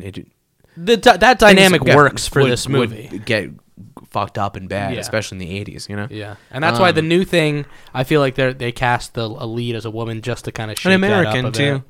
Yeah, Is that- and it's kind of was the that Mew? outsider though. and it really did not Mary Elizabeth. fucking work. Yeah, I- it's Mew, I mean, and yeah. Mew's great. Mary Elizabeth Yeah. Winstead. She's Yeah. great, but the character they give her, she's Kurt Russell's character, and Kurt Russell is so just sure-headed and just, here's what we're gonna do, this, and you're gonna shut the fuck up, and I'm gonna tie you to this chair, and everything Mew does, and she's just kind of like, Yeah, she's like, hard-headed American. Maybe we shouldn't see. I don't know. Like she's just very unsure. It's the right. Yeah. She's a good actress, But but I- the writing is terrible. I think it was a shitty movie, but I think I will excuse that character because I think she is mostly she's our point of view because she's American going into this world of these Norwegians where like they don't all speak English and like what's going on. She's kind of the outsider coming in, Right. so we're kind of just like a point of view as opposed to like where we're thrust into this thing. Yeah, but she You also know, just like- figures shit out too easily. She just like knows things she draws conclusions enough. that aren't realistic. The thing is so good because you're with them along this line of thought, and as they discover things, you discover things. Yeah, that's true. But you can get That's back to true. your point. What am I will just still harp on the movie for a second. I think the best part about the movie is that because you see the Norwegian camp in the original thing, they really try to recreate Yeah. that aesthetically to a very good point. You can also watch the new 2011 thing and the old thing back to back, and it flawlessly goes because it ends Right. pretty much exactly where the new one begins with them chasing the dog, which I thought was kind of cool, but it doesn't excuse the movie kind of being shitty, and it 100% does not excuse them going CGI for the best practical effects in any movie of all time. Inexcusable, to be honest with you. To be fair, that's you can't fault the thing itself either. It was directed by Matthijs van Huygens. Oh, that's my boy. They're just doing that to fuck with me on this podcast. But the studio demanded tons of reshoots. The cast tried to remain faithful to the practical effects, and the studio's just like, nope, can't do that. And even like the end of the movie, I don't have to talk about it right now, but they had a cool ending for this movie that they had to completely nix to the point. Basically, I'll just say it. Yeah, of course. No one's gonna watch this movie. No, and I completely recommend you do not. Yeah. It fucking sucks, and it really is a slap in the face of the original. But the one thing that was cool was the concept at the end is that Mew ends up on the ship that we see at the very beginning of the original thing, and she gets in it, and the concept was supposed to be that they find this big dead space captain and tons of other dead aliens. Sounds like Alien. Alien or Alien versus Predator. And the concept is that it's a species going around in a ship that's collecting different specimens, and that the thing broke out, and the thing is why they crashed and broke out of the spaceship, and now is raiding her. Nice. Okay. So that was supposed to be the concept, which is pretty cool. But literally, they had a whole finale shot, like with one of the main characters as the thing, and the studio was just like, nope, can't do that. So she gets into the spaceship, and there's like this big there's this like holographic like CGI like device on the screen that looks like a map or something, and you don't know what it is, and I'll explain. It's literally CGI covering up that dead captain that they had an actual set piece for. They didn't want to acknowledge it, so they're like, let's just put a bubbling CGI thing here, and that'll be a map or something. It'll cover it up. Because I buy that. And way they reshot more. The whole ending, and it's terrible CGI. Then it's just such a shame. I buy that way more than like over the thing built is just like the guy that just knows. Has this giant ship and stuff like that. It doesn't seem... No. That's also one of my big problems, even with the first movie is him building a ship. I'm like, that's really weird. Right. To have that knowledge as... It's strange to understand what the brain dynamics are. I think I can understand like the instincts of being one of those, but to know how to build a spaceship... when like your cells have replicated into the hive mind that you were strange. Talking I guess about. that's true. I guess that's true. Dude, I mean, if you even think about the little beads of blood that are their own organism, at one point, it's definitely a hive mind. So they have, they're probably working towards a goal. I guess that's true. It's probably one from one point, and it's just every cell. Not trying to skip ahead. To get to that part, the piece of the whole. About. But to say like I've been getting distracted from the rules of the thing. The thing it either wants to take you into itself and make it a part of you, or infect you and make it a part of you. Make you a part of it, or make it a part of you. Okay. So it can do that. It doesn't necessarily kill you. It doesn't replace you. It can be you. And then you can slowly be getting infected and die, which I think is what happens to Norris in this movie. Yes. Which is one of my favorites. It's not totally spelled out completely in the movie, but I think you can take enough information in order to kind of like formulate that. Mystique. That's kind of like it's great what it is. Yeah. It can be kind of. I remember as a kid never really getting out like what the fuck is it? Is it a spider thing? Is it a bunch of tentacles? Sometimes it's the dog. Sometimes it's the human. Sometimes it's a spider.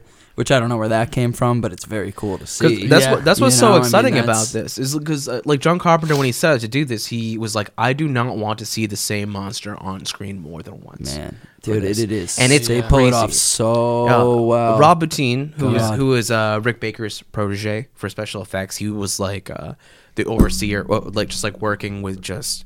A team of like 36 people. It costs more than $1 million in like special effects. And he was still 22, 21? 23 years old. Yeah, wow. 23 years old, overseeing all of this, putting all these people on the same page. And Stan Winston basically working like under him.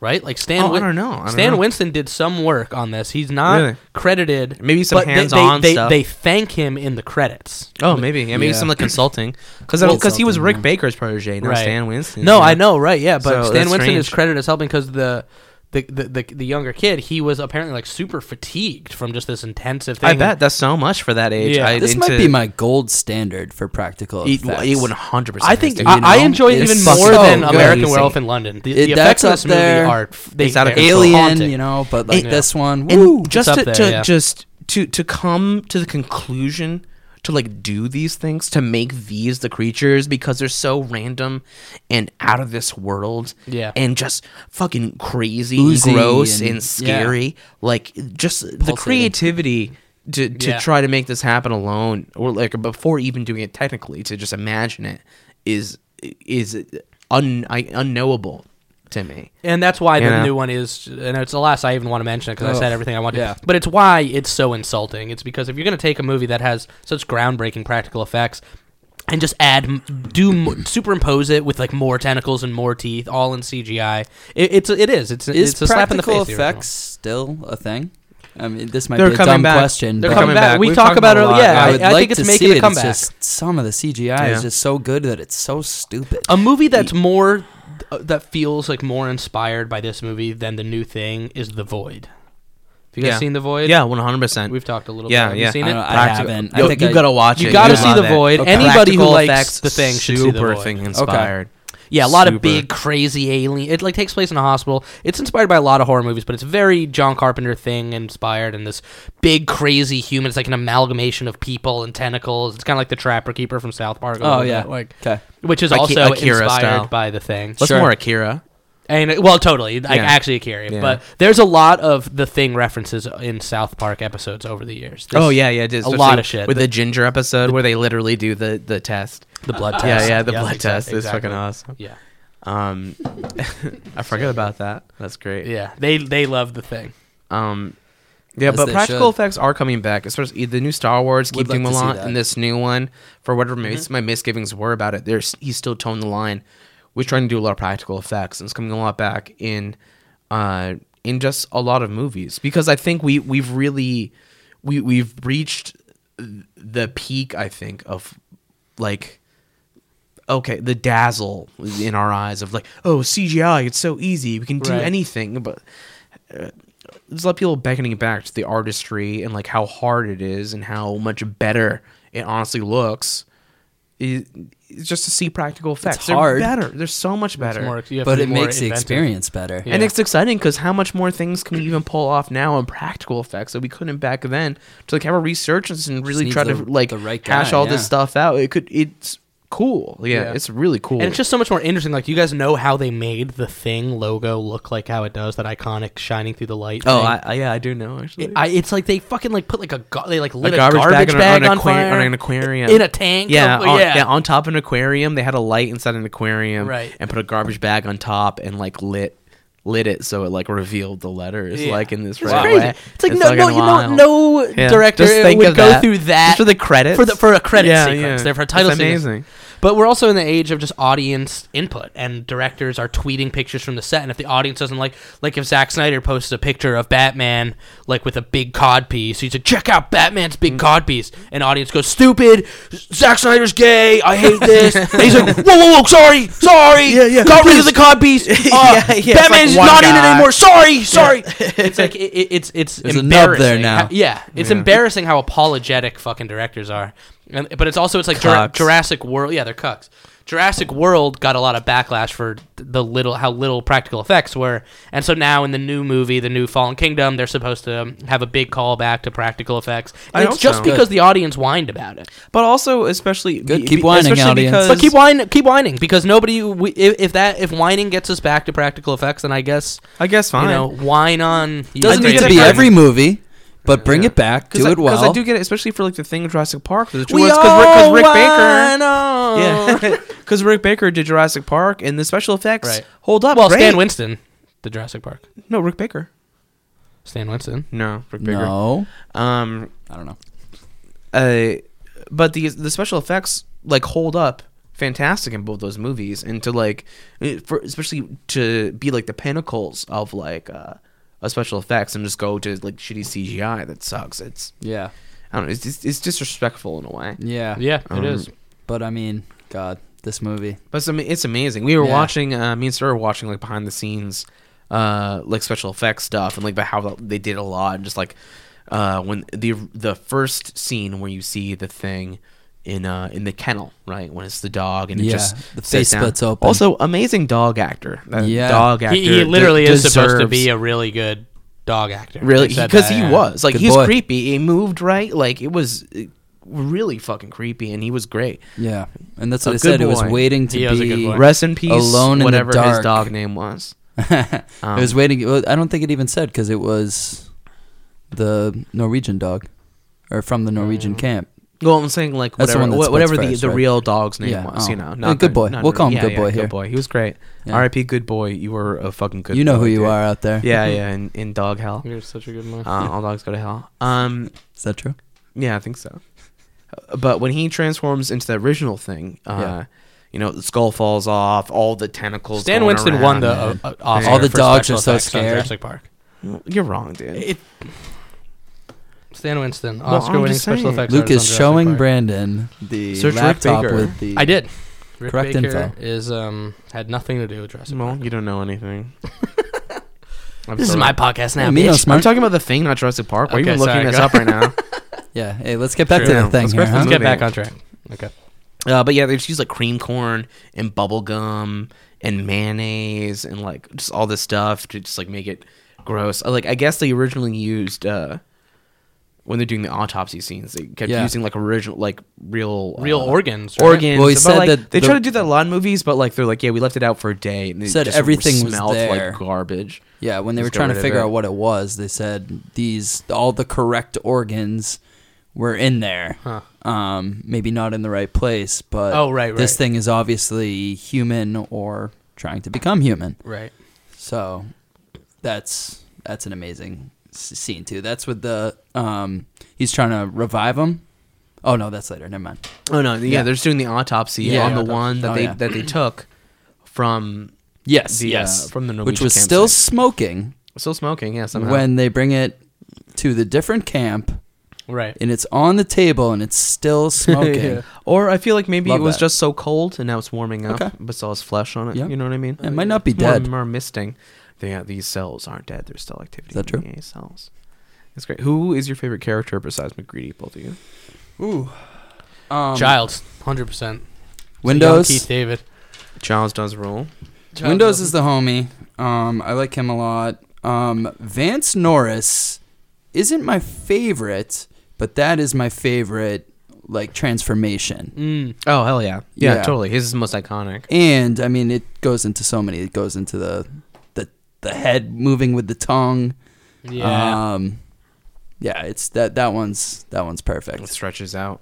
I really like Fuchs, like the redheaded Oh, guy. yeah. So one of the first ones to get taken. When That's they, where he's like in Oh, the no, that's, chair and he's well- shaking. That's Bennings. Okay, yeah. Bennings. Fuchs is the guy who dies Bennings is killed by the outside. Norwegian. That's what I'm talking about. Yeah. And they say that he Bennings killed is- himself, which I believe is true. Bennings is killed by the one that they're doing the autopsy on from the other camp. No, Bennings Yes. is. Yes. Who's the one that when they see him, that he runs Yeah, out? turn on the music. I got shot today. That's Bennings. Yeah. Oh, okay, that's what I mean. Yeah, Benning. Yes. I just really like when they go and he drops to his knees and he's almost in final, but he's got like the tentacle hands. And he just looks at them Yeah. and he gives. Like, Yes. it's such, that is an image that stuck with me ever since I was a kid. Really creepy. Yeah, it's wild. Yeah, he's the first one to turn to the Yeah. thing. Yeah, I like that part a lot. Well, I don't think he is, but also, so there are one of the biggest things in this movie to pay attention to is coats, and in the second most important thing is sound. Oh man, the so- sound is so good in this movie. So one The wind. of the craziest fucking things that I've never seen in any movie is a plot noise, or like it's just like a plot point boiled down to a noise, something Yeah. that you do not see. So there's a point where they're like, okay, so we're gonna go test everyone's blood, and then we'll see who's the thing. We'll do a blood test. They go to the fridge, and it's all cut. It's all cut up. Someone Right. sabotaged it. Somebody got to the blood. And they start arguing about the keys. Who had the keys? It was either the captain or the doctor. And he said, like, Windows, all right, maybe. Windows, when he walks into seeing Bennings being assimilated, you hear him spinning it. And then when he stops, you hear the keys drop and fall to the floor. Huh. Very, very loudly. It's fucking crazy. Oh, that's cool, yeah. And that is why I think why he reacts to that situation. After that happens, he freaks out and he goes and punches the window and like tries to take a shotgun out because I think he knows that he had the fucking keys and he lost them, so they're gonna blame him. Right. Yeah. But it's just this huge point. It's super obvious. Like I don't think you can even argue about it. If you do like pay attention and you listen to it, like he drops the keys. Wow. To the floor. Yeah. And it's wild. I think that's so fucking cool. That is cool. So he got to the blood. I don't think he did. He dropped the keys. I think someone else picked up the keys. Okay. I see what you mean. Because he was not infected until the chair scene. Yes. When he was one of the first people to be cleared. Yeah. Yeah. But it just feeds into the whole just raw paranoia of this entire film of everyone blaming each other. Yeah. And I just love there's the constant sound of wind outside, and it creates just this feeling of uneasiness the whole time. First goddamn week of winter. Yeah, it's just so creepy. So the sound design's awesome, but then we have to talk about the score by Ennio Morricone. Oh, of course, my man, dude. My man, he's famous for doing like all the spaghetti westerns. He never leaves us. He comes back to we started this podcast with him. You're right. And he keeps coming back. I mean, he is just Ennio Morricone. I honestly, I'll go to bat for that guy over any of the other famous scorers. He'll fuck with any fucking genre and kill it, dude. No. He's not like a John Williams like basic bitch who kind of like he does a lot of good stuff. What did you say about JW? It's kind of the same thing, kind of same type of movie every goddamn time. Like it's a lot of classical fanfare kind of. He reuses tropes, yeah. And he phones it in sometimes. Zimmer too. He's kind of like a one-trick pony. Ennio, I think, is the most dynamic film composer that has ever existed and fucking kills it. I love Ennio Morricone. I feel like it sort of reminds me of another score, and I can't think of what it is. Hateful I Eight? want to say, maybe that's it. Because they use discarded scoring from The Thing for Hateful Eight. Oh, okay. Yeah. By maybe Ennio that's Morricone. But I because thought it's in the same, Scarface, there's kind of some of the like more like dramatic parts. There's kind of like that. Maybe. I don't know. You know what? Maybe it is Hateful Eight. Who did the music for Scarface? Composed by Italian record producer Giorgio Moroder. So okay, probably heavily influenced. Yeah, Italianos. It's there's a similarity there. Oh yeah. But you know he's most famous for like Fistful of Dollars and he did all the Western and all stuff. the Western stuff. But this one. I think it was Jerry Goldsmith or something. This was the first John Carpenter movie that he didn't score himself, that he directed.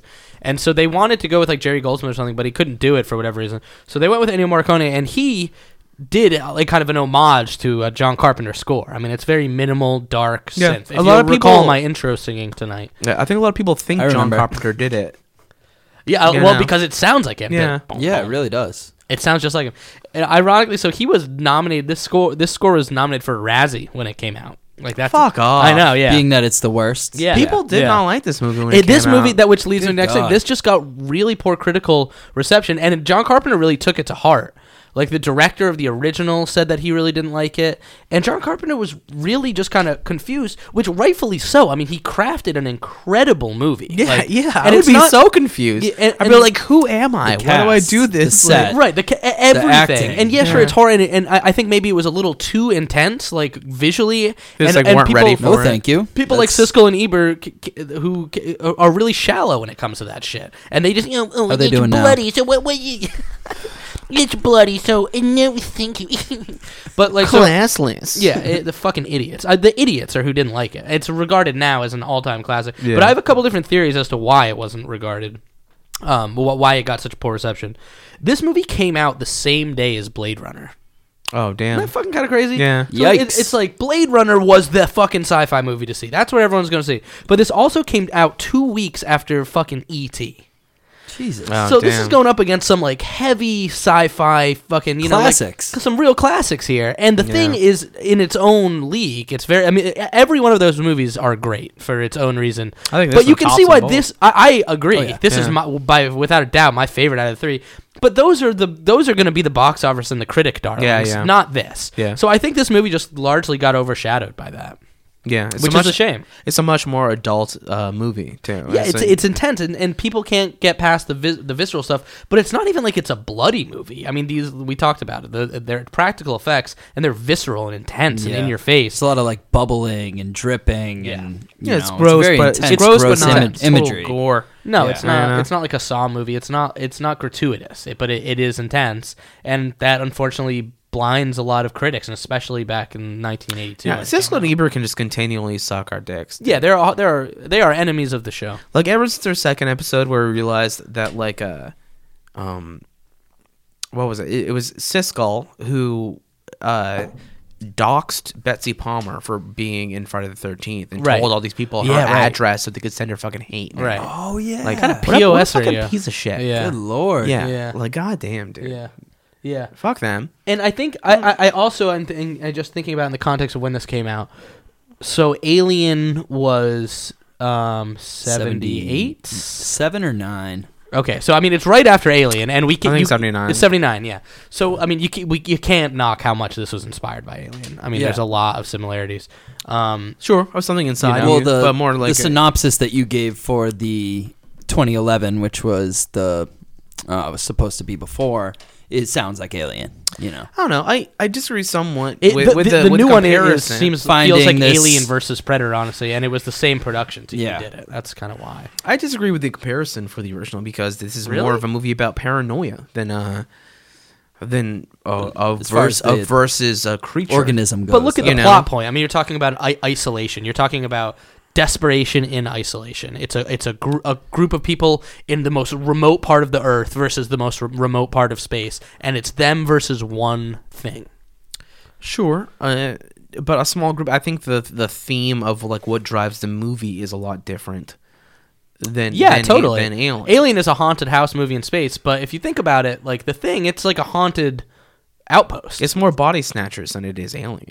Yeah, totally. You know. But I think Right. plot-wise, it's I don't know. They're very similar. It's like a ragtag group. Everyone's kind of drinking and smoking, and Yeah. and then shit happens, and everyone has to get their shit in order real quick. And one person has to raise up and be the guy. It's Sigourney and Alien. It's Blair. You know, Blair maybe in this one. Or Well- no, he goes against. Well, the grain, Kurt but is he's just kind of kinda- takes the yeah. fucking reins, and he's just like, Yeah. "Here's what we're gonna do." And it's also, you know, like hella dynamite. There's hella dynamite in this. one. Yeah. I mean, I guess the flamethrower doesn't get introduced until Aliens, but I don't know. There's a lot The of similarities to flamethrower me. is the star of this movie. The flamethrower is This one was great. epic. It's a very key item in the board game. I'm sure. Nice. Yeah. You're gonna want to collect that. Yeah, I'm sure. That's got to be one of my favorite parts too. But I love he just like has a flamethrower for most of the movie. Like I'm pretty sure Yeah. somebody like lights a cigarette or something at some point with it. There Can I see is. that? Is it flamethrower? I think I've shown you this, but in my apartment and in maybe 4 apartments, my friend, what up, Greg? He ripped off a pizza box while we were watching The Thing and wrote "back off, back way off" on my and left it on my refrigerator, and so it's been on Nice. 4 Back refrigerators way in my off. apartment. Nice. So Nice. I'm always giving a shout out to The Nice. Thing every time I eat, which There you is a lot. because I think what appeals to me the most about the movie, like I want to say, so the first time I watched this movie, I had never heard of it ever. It was might be on the the same. cusp of me becoming a horror boy. I was probably I was probably a freshman in high school. We were watching a lot of horror movies, but I was staying over at my friend's house. We often would go over and just like sleep in his basement. We just like drink and smoke weed and like do whatever. Those are the good times. Yeah, there were like 2 other people asleep. And me and my buddy Taylor. I'm like, oh, we'll put a movie. Go to bed too. Like found this DVD that my buddy brought over. The Thing. Okay, put that on. We put it on, and we were both just like sitting straight up the whole time. Like we were about So to go to good. bed, and we were just like, we had no idea what to expect and what was Yeah, it's happening. enthralling. Like, just zero idea of what this movie was. And like we thought it sounded stupid. It's called The fucking Thing. Yeah, You know, a little like- lazy, don't you think? Yeah. And damn, dude, that at that moment I was like, Jesus Christ, this movie. This is always like just this been is something. the one-liners alone. I mean, it's a great horror movie with so much, but the one-liners, man, every character has John something Carpenter, amazing to Great. say. Yeah. Oh, yeah, man. I saw it the first time with my godfather Pete, who's gotten me into horror and introduced me to most horror movies that I've really been into as a kid. I remember we watched this like I lived on a log cabin on top of a mountain, like is where I grew up in Connecticut. And I mean, I just remember like in that log cabin, if it was windy and cold out, you heard the wind everywhere in the house, and it was a constant. And it's just fucking creepy. It can become a soothing sound, though. It can be soothing, but it's also fucking creepy. Yeah. And he showed me this. He's like, "Oh, you haven't seen The Thing? We're going to watch The Thing." I think I had like a couple friends over. And it was like snowy out on top of a mountain, showed us a movie. And we all just went out afterwards with flashlights and started making forts and playing. I mean, it was just so cool. We went outside and we're like, "Oh, all right, cool. We're in The Thing now," That's the thing about these movies, why I thought they were good. The Shining and The Thing don't have much in common outside of the themes of isolation and snow and stuff, but the environment plays such an integral part to both. Yes. When you're fucking cold when you're watching this movie, man. You're sitting there and it's the better than AC. Yeah, it really is, man. Anybody broken AC, they're still on The Thing. But you're in, like you said, it's enthralling. You're in this world and the climate and the location so tiny, is it's easy. The guys. It's just right. You're just in there with them. You're in that little hut. You're You're trying to figure out who's the thing. You're trying to figure out. You're just like it. But that atmosphere puts you right in it, and it's something that both these movies do so well. It's why I'm gonna watch Hateful Eight, this winter again, just because I want to hear more of the score. And I just want to start watching more Blizzard movies. And then Bone Tomahawk next summer. I haven't watched it. Bone Tomahawk was okay. I need to rewatch that. I love it. But also, I want to do a Ravenous Bone Tomahawk episode. Oh, that would be cool. That could be cool. I will listen to the shit out of that one. Pioneer cannibalism. Yes. Or if you can't make it, Luke, I'll be there for that. Okay, yeah. If I'm out by that time, you can replace me. Ravenous is fucking. Yeah, you told me to watch Ravenous. Or my buddy Ravenous Tom is wacky. Bindi. No, I What up, told you to Bindi? do it because we were talking about. Yeah. Fuck you, Bindi. No. we were talking about Bone Tomahawk, and I was like, "Oh, you got to check out Ravenous." Yes. Yeah. Ravenous, Both. The ending to Ravenous is very on par with the ending of The Thing. Yeah. Yeah. Yeah, it's kind of crazy. can we get into the ending? Do we? Yeah. Oh no, I want to talk about a little You more. want to talk about the plot a little more? Yeah. right, we'll get So back to here is my understanding that I wrote down of the timeline of who is infected by the thing and when and what. Okay. Because I think the best part about it is like trying to figure out who is actually infected. Because the best part of this movie is that it just doesn't. It punishes people for being wrong about being paranoid. They're not always right every time. Like Clark gets killed because Clark has been weird the whole time. Blair's like, watch Clark. Clark was one of those dogs the whole time. Clark is just a fucking Clark Clark's just a fucking weirdo. Right. You Clark know? just he's a dog. He's just a dog guy. We all know that. Yeah. That's just a Clark is a personality. dog He guy. only Yeah, likes he was dogs. alone with the dogs. It's the only person you relate to. Yeah. And so he's just a weirdo, but it's so like we can totally buy. He's like, oh, he's the thing. The whole time, I hadn't seen this in years, and I was wondering the whole time. I was like, is Clark fucking the thing? No, and he's just never. And is. he's just never is. never is. No. It tries to attack McCready. Were you McCready alone with the fucking dog? kills Yeah, him. for a little while. Yeah, About yeah. an He was hour, like, and he's looking at him. yeah, So the, yeah. So the dog was just wandering around camp all day. Yeah, just and then the moment they lock him up with the dogs, it's like, Well, that's the Yeah. other thing that. Yeah, because Clark acts so dumb. He's like, yeah, just wandering around the camp. I don't know, 2-3 hours. yeah. Why are Right. you looking at me weird? He's Right. like, you can't put that together, Clark. Like, I mean, this movie What? is, when you boil it down, is kind of like just like a whodunit / slasher movie. Yeah. Because I was also going to say Friday 13th came out 2 years before as well, 1980. And there's a big element to this movie. This could just be a serial killer. One of them is a killer, and they don't know who it is. it is, but just more tactfully. But it's And, more like, it's more cleverly done. Yeah. There's more attention to detail. But this movie just combines so many elements of horror and does it in such a unique and original way. So it's so good for that. Well, because and also Blair. You never know when Blair turns because Blair freaks out, destroys all So this Blair's stuff. the doctor in the beginning Blair who is starts Wilford Brimley. breaking Great. the radio. Right. We're like, okay, You don't understand. So here's my timeline. Right, here's my timeline. Wait, before you get in the timeline, can I just ask one question about Yes. Dr. Blair? I want to talk about Dr. Blair's computer really quick. Because Dr. Blair is the first character. Wilford Brimley, he kind of figures out what's going on with the thing, and that's why he starts I breaking down love- all the comms. What computer program is What that? fucking computer program is that? Because it's like a blob goes, it's like blob alien goes over to person, turns into dog. It's like, what could be? He's And like, then- computer, tell me, how long does a thing take to turn into a It's dog? Siri. 3 hours, I see. Okay. And how long until it infects the world? Yeah. Oh, okay. There it is. In approximately 11 hours, the world will be infected. He's like, okay, guys, I've done some calculations. Yeah, it's alpha Thanks, Mr. version Computer. of Siri. Don't worry about it. Yeah, okay. You can't question 80s computers. But it's hilarious. You have to let them be. He has a program that analyzes you have to this let them thing. be. You have to. You can't love do it. it to Put them. them IBM. That would be They're a good. so the a good video filmmakers game. are so excited about it as a plot device. They're like, trust me, They're one day so we excited. computers will be able to figure this out. Exactly. And that's what they're banking on. Yeah. You know, they're not banking on it just being completely unbelievable, but they love it so much. We don't And have they're much of a they're premise. so but we got- excited we about got the computers. idea. You know, you gotta let them have it. You gotta let them run with it. Isn't and this kind of a do plot what hole? they do. It's a computer, Mark. Yeah. I think one day they'll be able to figure that kind of shit Yeah, out. if we can even get there. We don't even know if computers are going to be more advanced Yeah. than this. Yes, What color? yeah. What's going to be other than green text on black? How is Yeah. that going to work? Oh my god. It's not gonna work. It's not. Okay, so here is Brandon's timeline. Right. Okay, so dog comes in late that first night. You see the dog go into the room. You see a silhouette of a person. Yeah. Could be Norris. Could be Palmer. I do truly believe that is Palmer. Okay.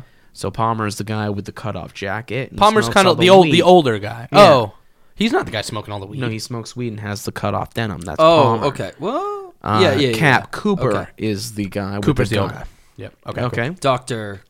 Copper, right? Yeah. Okay. Yeah, and they find some cut up underwear in the thing. That is Palmer's underwear. He's the first one actually infected. Mm-hmm. The thing that they took from their Norwegian campsite comes alive because it's warm, right? We Yes. know that for a fact. And then Mm-hmm. it tries to take Benning and absorb him completely, and they kill Benning and that thing's gone. Palmer only exists. He goes out to he is the one when Fuchs is alone, and he tells McGreedy about, who's like, hey, I think we should all prepare our own meals. I'm studying this thing. Right. Whatever. He walks away. Power goes out. Mm-hmm. Sees someone cross, go outside. That is Palmer. He follows Palmer out. Palmer is on his way to McGreedy's shack in order to frame him. On that way, Fuchs and Palmer get into a tiff where Palmer might try to take him over, because McGreedy says that it looks like maybe he lit himself on fire, which I think is what happened. He started to get taken over, and he understands what it is, and Fuchs killed himself by lighting himself on fire. Okay. Then Palmer goes up to McCready's shack, gets some type of His underwear jacket or or clothing whatever it or was. something with Whatever a said name McCready on it, yeah. and just kind of like fucks it up and leaves it for someone to find, which Charles finds. Somewhere along the way, like eventually they go all inside and they're gonna go out and look for Fuchs.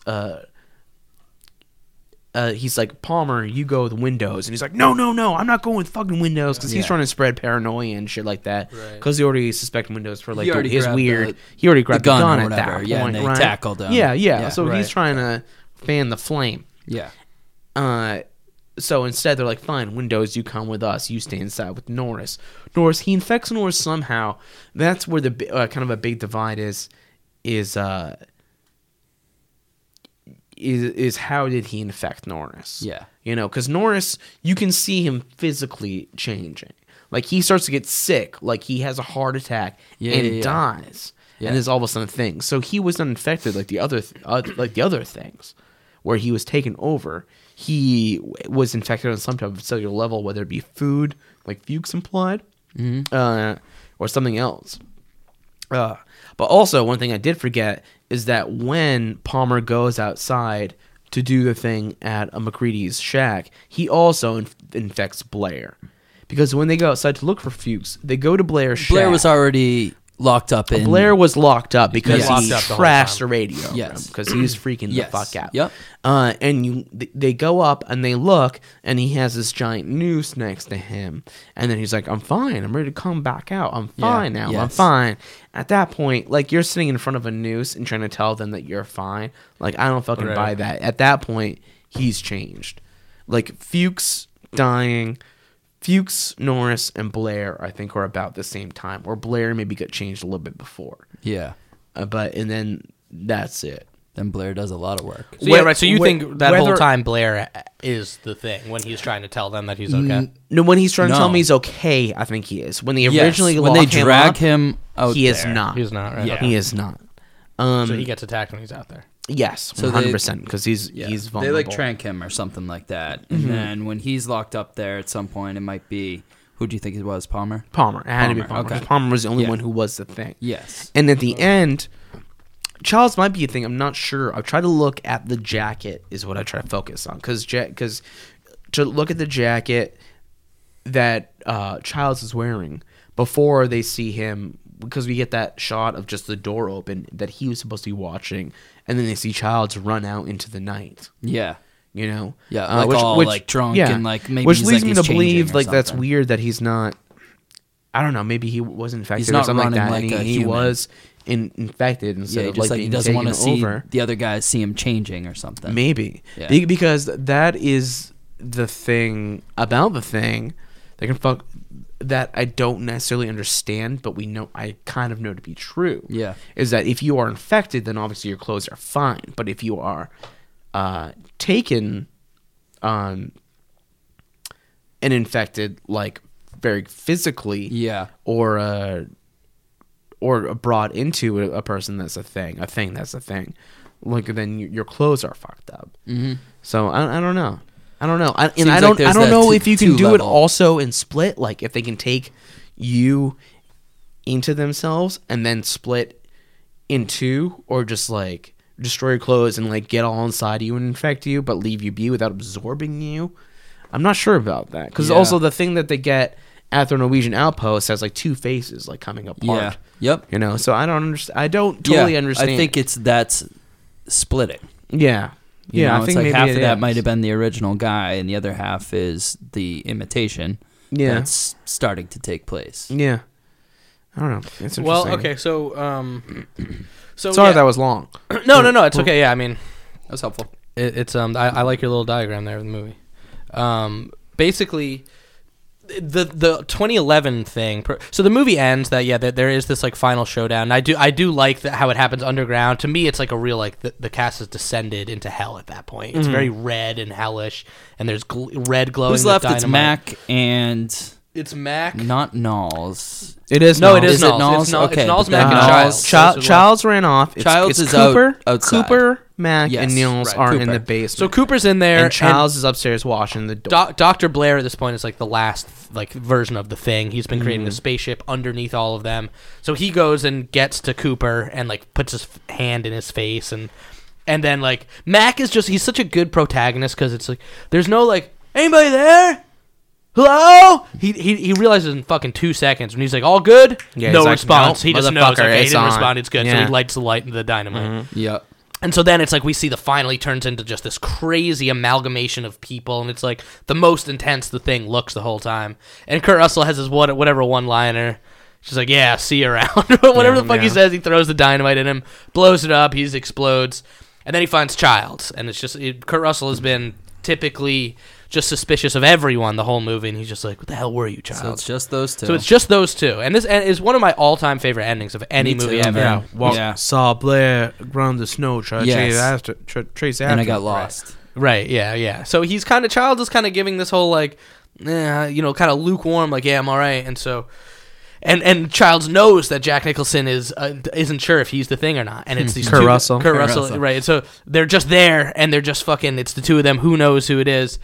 And he just goes like, it gives him the whiskey, takes a sip of it. And he's like, so what do we do? And he goes, well, why don't we just wait here a while? Why don't we just wait here for a little while and just see what happens? And see what happens. And it they're ends. sipping whiskey, and it ends. Yeah. And it's like, you know that there's the fire from the thing, so you know that they're not... They allude earlier in the movie that if you stay outside more than whatever, you're going to freeze to death. Yeah. And Kurt Russell, by this point, is like a fucking snowman. Yeah, he's like, if we get any surprises like, we're gonna die. for each other, I don't Whatever. think we're in any state to deal with it. Exactly. Yeah. So it's just kind of... It's just an accepting. It's just like an apocalyptic ending. When we die out here, it's like, maybe he's better that way. Right. Maybe he's better that we do. Right. Yeah, exactly. Kurt Russell just doesn't want the thing to escape at that point. Yeah. If it's one of us, then we're going to fucking die here. The whole thing is they don't want it to go out and infect the world. So it's Well, this it's gonna- very dark, apocalyptic ending, ambiguous, fucking incredible. Because there are tons of arguments for Mac being the thing, too. At the end. I was But gonna which ask I don't you. agree with. A, Because he kills that. He kills the thing. maybe I'm like know? overthinking this, but A, at this point, do you think Childs or Mac are the thing? I truly don't. The only thing that really does get me is him giving him the whiskey. And, Why? And the inexplicable You mentioned idea that, but why? of him leaving his post and running away.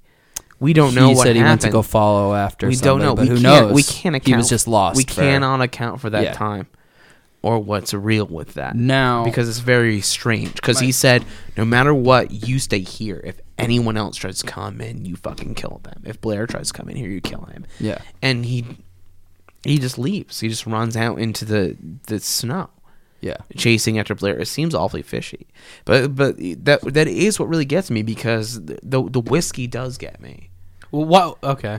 because it seems so symbolic. Like because of for the movie to start like that, and then end like that, it has to mean something. Full circle, in a way. It has to. Yeah. Right. Now, Like he admits defeat, and whiskey's a computer. Why would he not do the same? He's doing the same to end the film Yep. as a conceit of defeat. But they're alone together in the dark, so Yeah. that's perfect To show that he atmosphere for knows the thing to strike. That he gives up. Would either of them not know? Is there any way that Right. either of them would not know that they're infected at this point? Maybe, because I don't think Norris knew he was infected. Okay. Because Yeah. if Norris was just infected the whole time, he would just stay in the cut instead of like having a heart attack and dying and being the thing. Yeah. And having to make that whole scene. It would be better to lay in the cut and try to influence and like destroy the party. Mm-hmm. Try to get away. Yeah. Try to get to civilization. Yeah, try to plot, try to help move this along. He couldn't it's know just- what was going to happen. It's just a beautiful ending, though. Yeah. I mean, it's just you don't know, and they're accepting it, and they know that they need to die no matter what to stop this thing from spreading. And they're just going to watch each other. And there's Yeah. so you can Until they scour the die. internet. There's tons of theories that argue all kinds of different things. One thing that I found that you like is a theory about the Carpenter's The Thing that reveals that the whole movie was a chess match. So basically, it's like at the end of the movie, there's no more checkmates to go. There's basically there's no pieces left on the board. We're down to two kings. McGreedy and Childs. Neither player can make a move, and so the game essentially reaches a stalemate and ends. But so the question remains. So the game ends like that, but the question remains: who's human? So there's so many fucking different theories. I'll touch on just a couple of them. The original game ends with the computer checkmating him, though. You know what I mean? It's not a stalemate when he's facing the computer at the beginning. Which I feel like is the computer wins. Yeah, the computer wins. Exactly. Yeah, That's what but I'm this- saying. Which is why it's unfair to make for the whiskey thing to attach those two to the.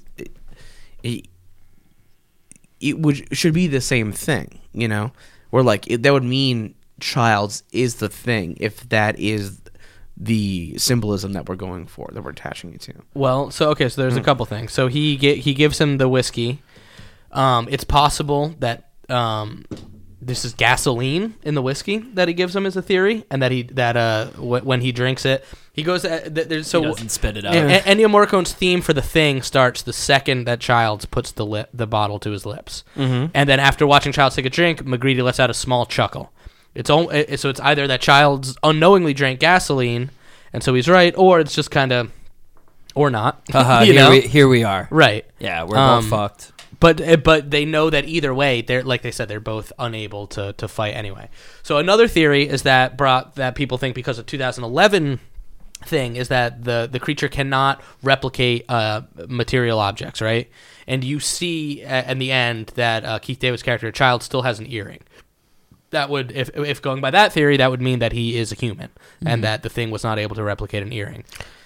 But it's pretty easy to punch an earring through your flesh. Like if you're a perfect replication and you know who you are, you know you have an earring, and go right through there. You're like a we were just thing. Who cares? Like we were just flushing out. That is a weak theory to me. That is absolutely. that is the thing about the second one for what they display as that I think is it's lame. Stupid. Like you're pretty amorphous when you're the thing. You can like really kind of do what you want with here's your an body. Obvious rule. There's no kind of guessing. Like if you want to pierce your ear, then who's fucking stopping you? You know, Yeah. you're the goddamn thing. You barely even feel it. And so the last thing here is there is a quote from Carpenter at the end, but that some people still dismiss as kind of flimsy.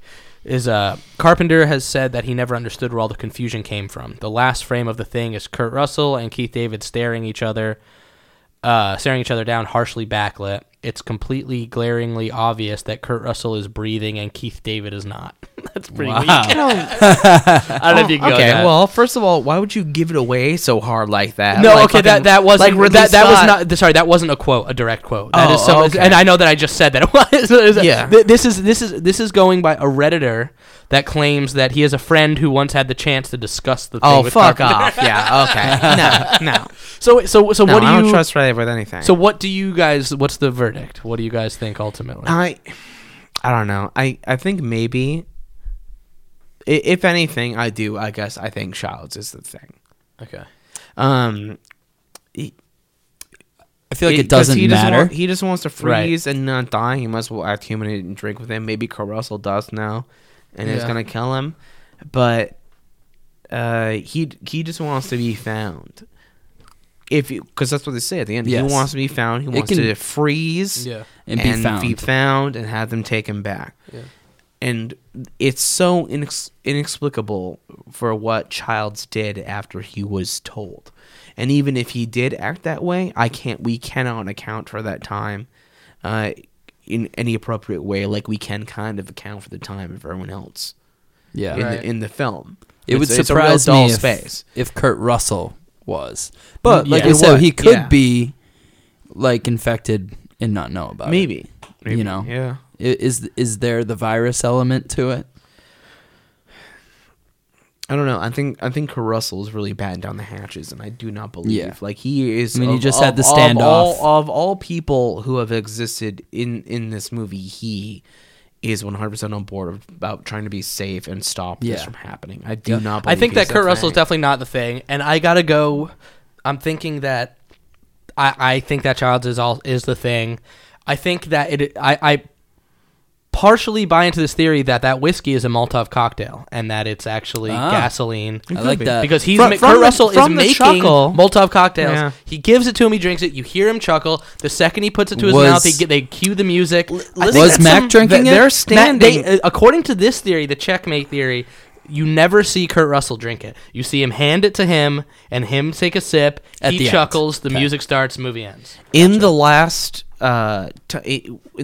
battle downstairs, it's the TNT pusher and then two Molotov cocktails that we didn't see him make, but they're sitting there, two bottles with Are they the things same like kind of whiskey? in them. They are green bottles. Well, here and if it I cannot say if they're So look, if it what goes size their back bottles to what are, you but it's when we watch the scene, it's just the detonator that goes down. The bottles. Well, either way, so it's whether you see it or not. So it's pretty possible that those are. I never really thought about it like that that way, but that is very possible This is part because of those this. are I didn't come up with that there theory. in This that is the last- checkmate or in stalemate that theory. last Luke, that is a scene. great theory I just that came up you with that theory. penned. In the last scene, You're a they're genius. there. Appreciate them.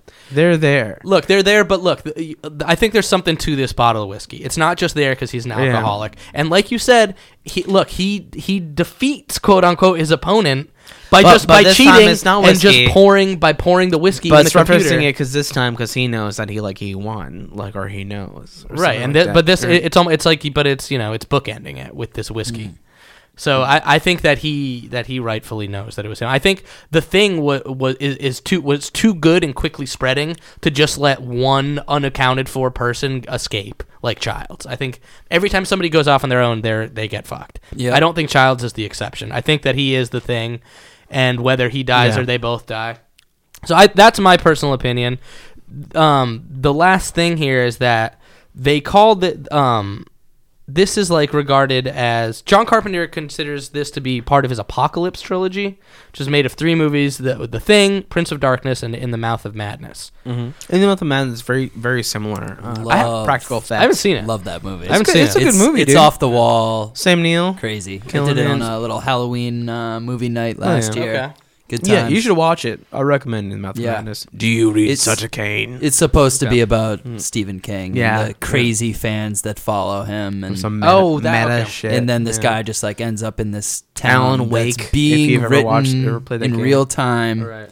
by the author, who's Okay. just this like evil. But so if this Prince of is an Darkness. apocalypse, if he calls it Apocalypse trilogy, I think that there is something to that. He's giving way to some kind of like, yes, that there is this alien is not destroyed. There is, whether Kurt Russell destroys him or And it not, still there is wouldn't still be. very much a threat If of the thing Childs destroying the world. is, unless he's not doing anything about it, so Right. they're both freezing to Kurt death. Russell even said there's nothing we can do. So at this point, what I'm seeing play out is that the both of them freeze to death, probably, and then so somebody finds it and there it goes again. Right. It's not. I don't think it's squashed, Right. terminated. I think you yes, know? they both freeze, but one is also the So thing. if That's why- Childs Right. is the thing, he's not dead. Kurt Russell says that if you are, there's nothing I can do about it Right. now. Yeah, yeah. Except It's fine. give him a Molotov cocktail, give him But- some whiskey, and then fucking Will that kill him? if Kurt Russell throws a fucking lighter at him or something. Sure. But who knows? The movie ended. Didn't happen. We don't know. We don't know. Yeah, So interesting. another Love it. ambiguous, snowy isolation movie brought to an indecisive conclusion on Dead Last Podcast. Yeah, I think that cuts it up for us. This is Yeah. probably our most intellectual podcast. It wasn't very funny, but we did talk about a lot of crazy shit. There's a lot of theories to get into with both. These are both deceivingly complex movies, and they're both masterpieces of horror. Amen. Yeah. So final ratings. I'll go first. This is again a 10 out of 10 for me. Yes, 10 out of 10 Flawless. for me. I fucking Can't love beat this it. One of the movie. best. I I've fucking ever. love it. It's so Actually, fucking sick. I'm giving it a 9.9. Fucker. You'll never be on again. It's the best. No, I mean, it's up there. I'd be remiss not Dude, to you say got 10 out of 10. A plus acting, the Yeah. best.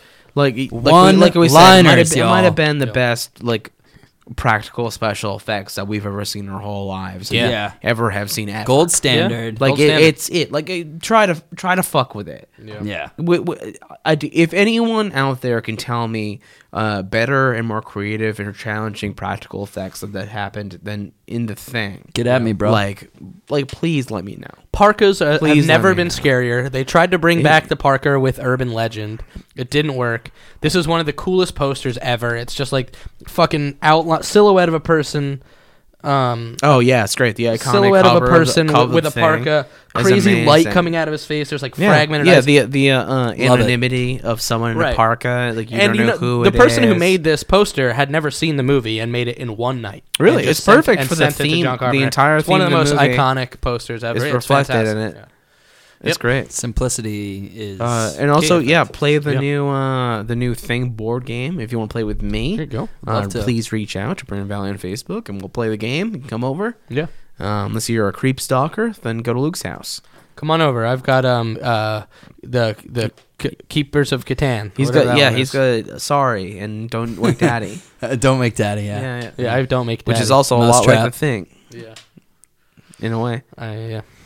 But this is great. Thank you for coming, Absolutely. Mr. Ryan Flaherty. This is great.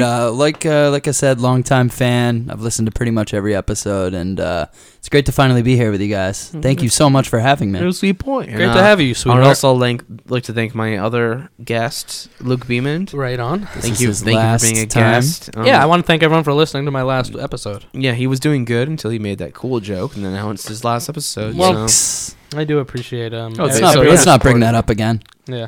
I appreciate everyone supporting me so far, and I guess that's all I really have to say. Yeah, well, Mamba out. Yeah, so this has been fun. Luke, Luke does a bad acapella Ennio Morricone. I feel like that we're gonna look back as that of one of the all-time classic intros to the Masterpiece. show, but time will tell. I mean, Africa was good. Right on. Everyone loved the Africa one. That, Yeah. I won't say who did it, but It was okay. It was fun. whoever did that acapella was done pretty well. cool. It was done well, I guess. Yeah, I yeah. would begrudge you that. You'd hear keys drop in the middle of it. Right. Ooh. If you Sketchy. listen Yeah. closely. Well, we leave behind a lot of clues in our, in our ever-going puzzle that is this podcast. The breadcrumb trail of Dead Last podcast. You're going to want to edit this out for sure. Yeah, we'll edit This part will out. definitely be edited out. Hell yeah, dude. We'll make this a much more succinct outro. We'll edit this out, and yeah, that's cool. And Rate us. if you're listening, if you can hear this, then you're listening to the director's cut, and you shouldn't be hearing it. You should turn it off and go try and reload the then link. you owe us money on Patreon if you can hear this. Yes. You're hearing the uncut content. 100%. But thank you for listening. Rate us on iTunes. It's very important to us. And come support my comedy and support Le Special, the band, and support Ryan Flaherty. If I could plug Paradise Rock Club and Bright Music Hall, Yeah, come buddy. out and see some baby shows, and baby. and tip your bartender. Very good. Tip me. Don't tip any of the other bartenders. They're scum. Tip the sluttiest looking one. You'll know Yeah, who that's it me. is. Yeah, that's And if you have a cool horror movie shirt on, I will comment on it, and I will give you nothing for free, but I will be nicer to you than everybody else. And that's all you can ask, baby. And that's All right. life. And that's it. Have a good night, everybody. Thank you. Bye. Boom, boom. Boom, boom, boom. Dead last. Boom, boom. Dead man. Boom, boom. Dead last. Boom, boom. Go on, get me out of here. Get me out. Got me out, goddammit. I'm all right now. I'm all right now. I'm all better now. Yeah. You're right. Oh, my God. You're as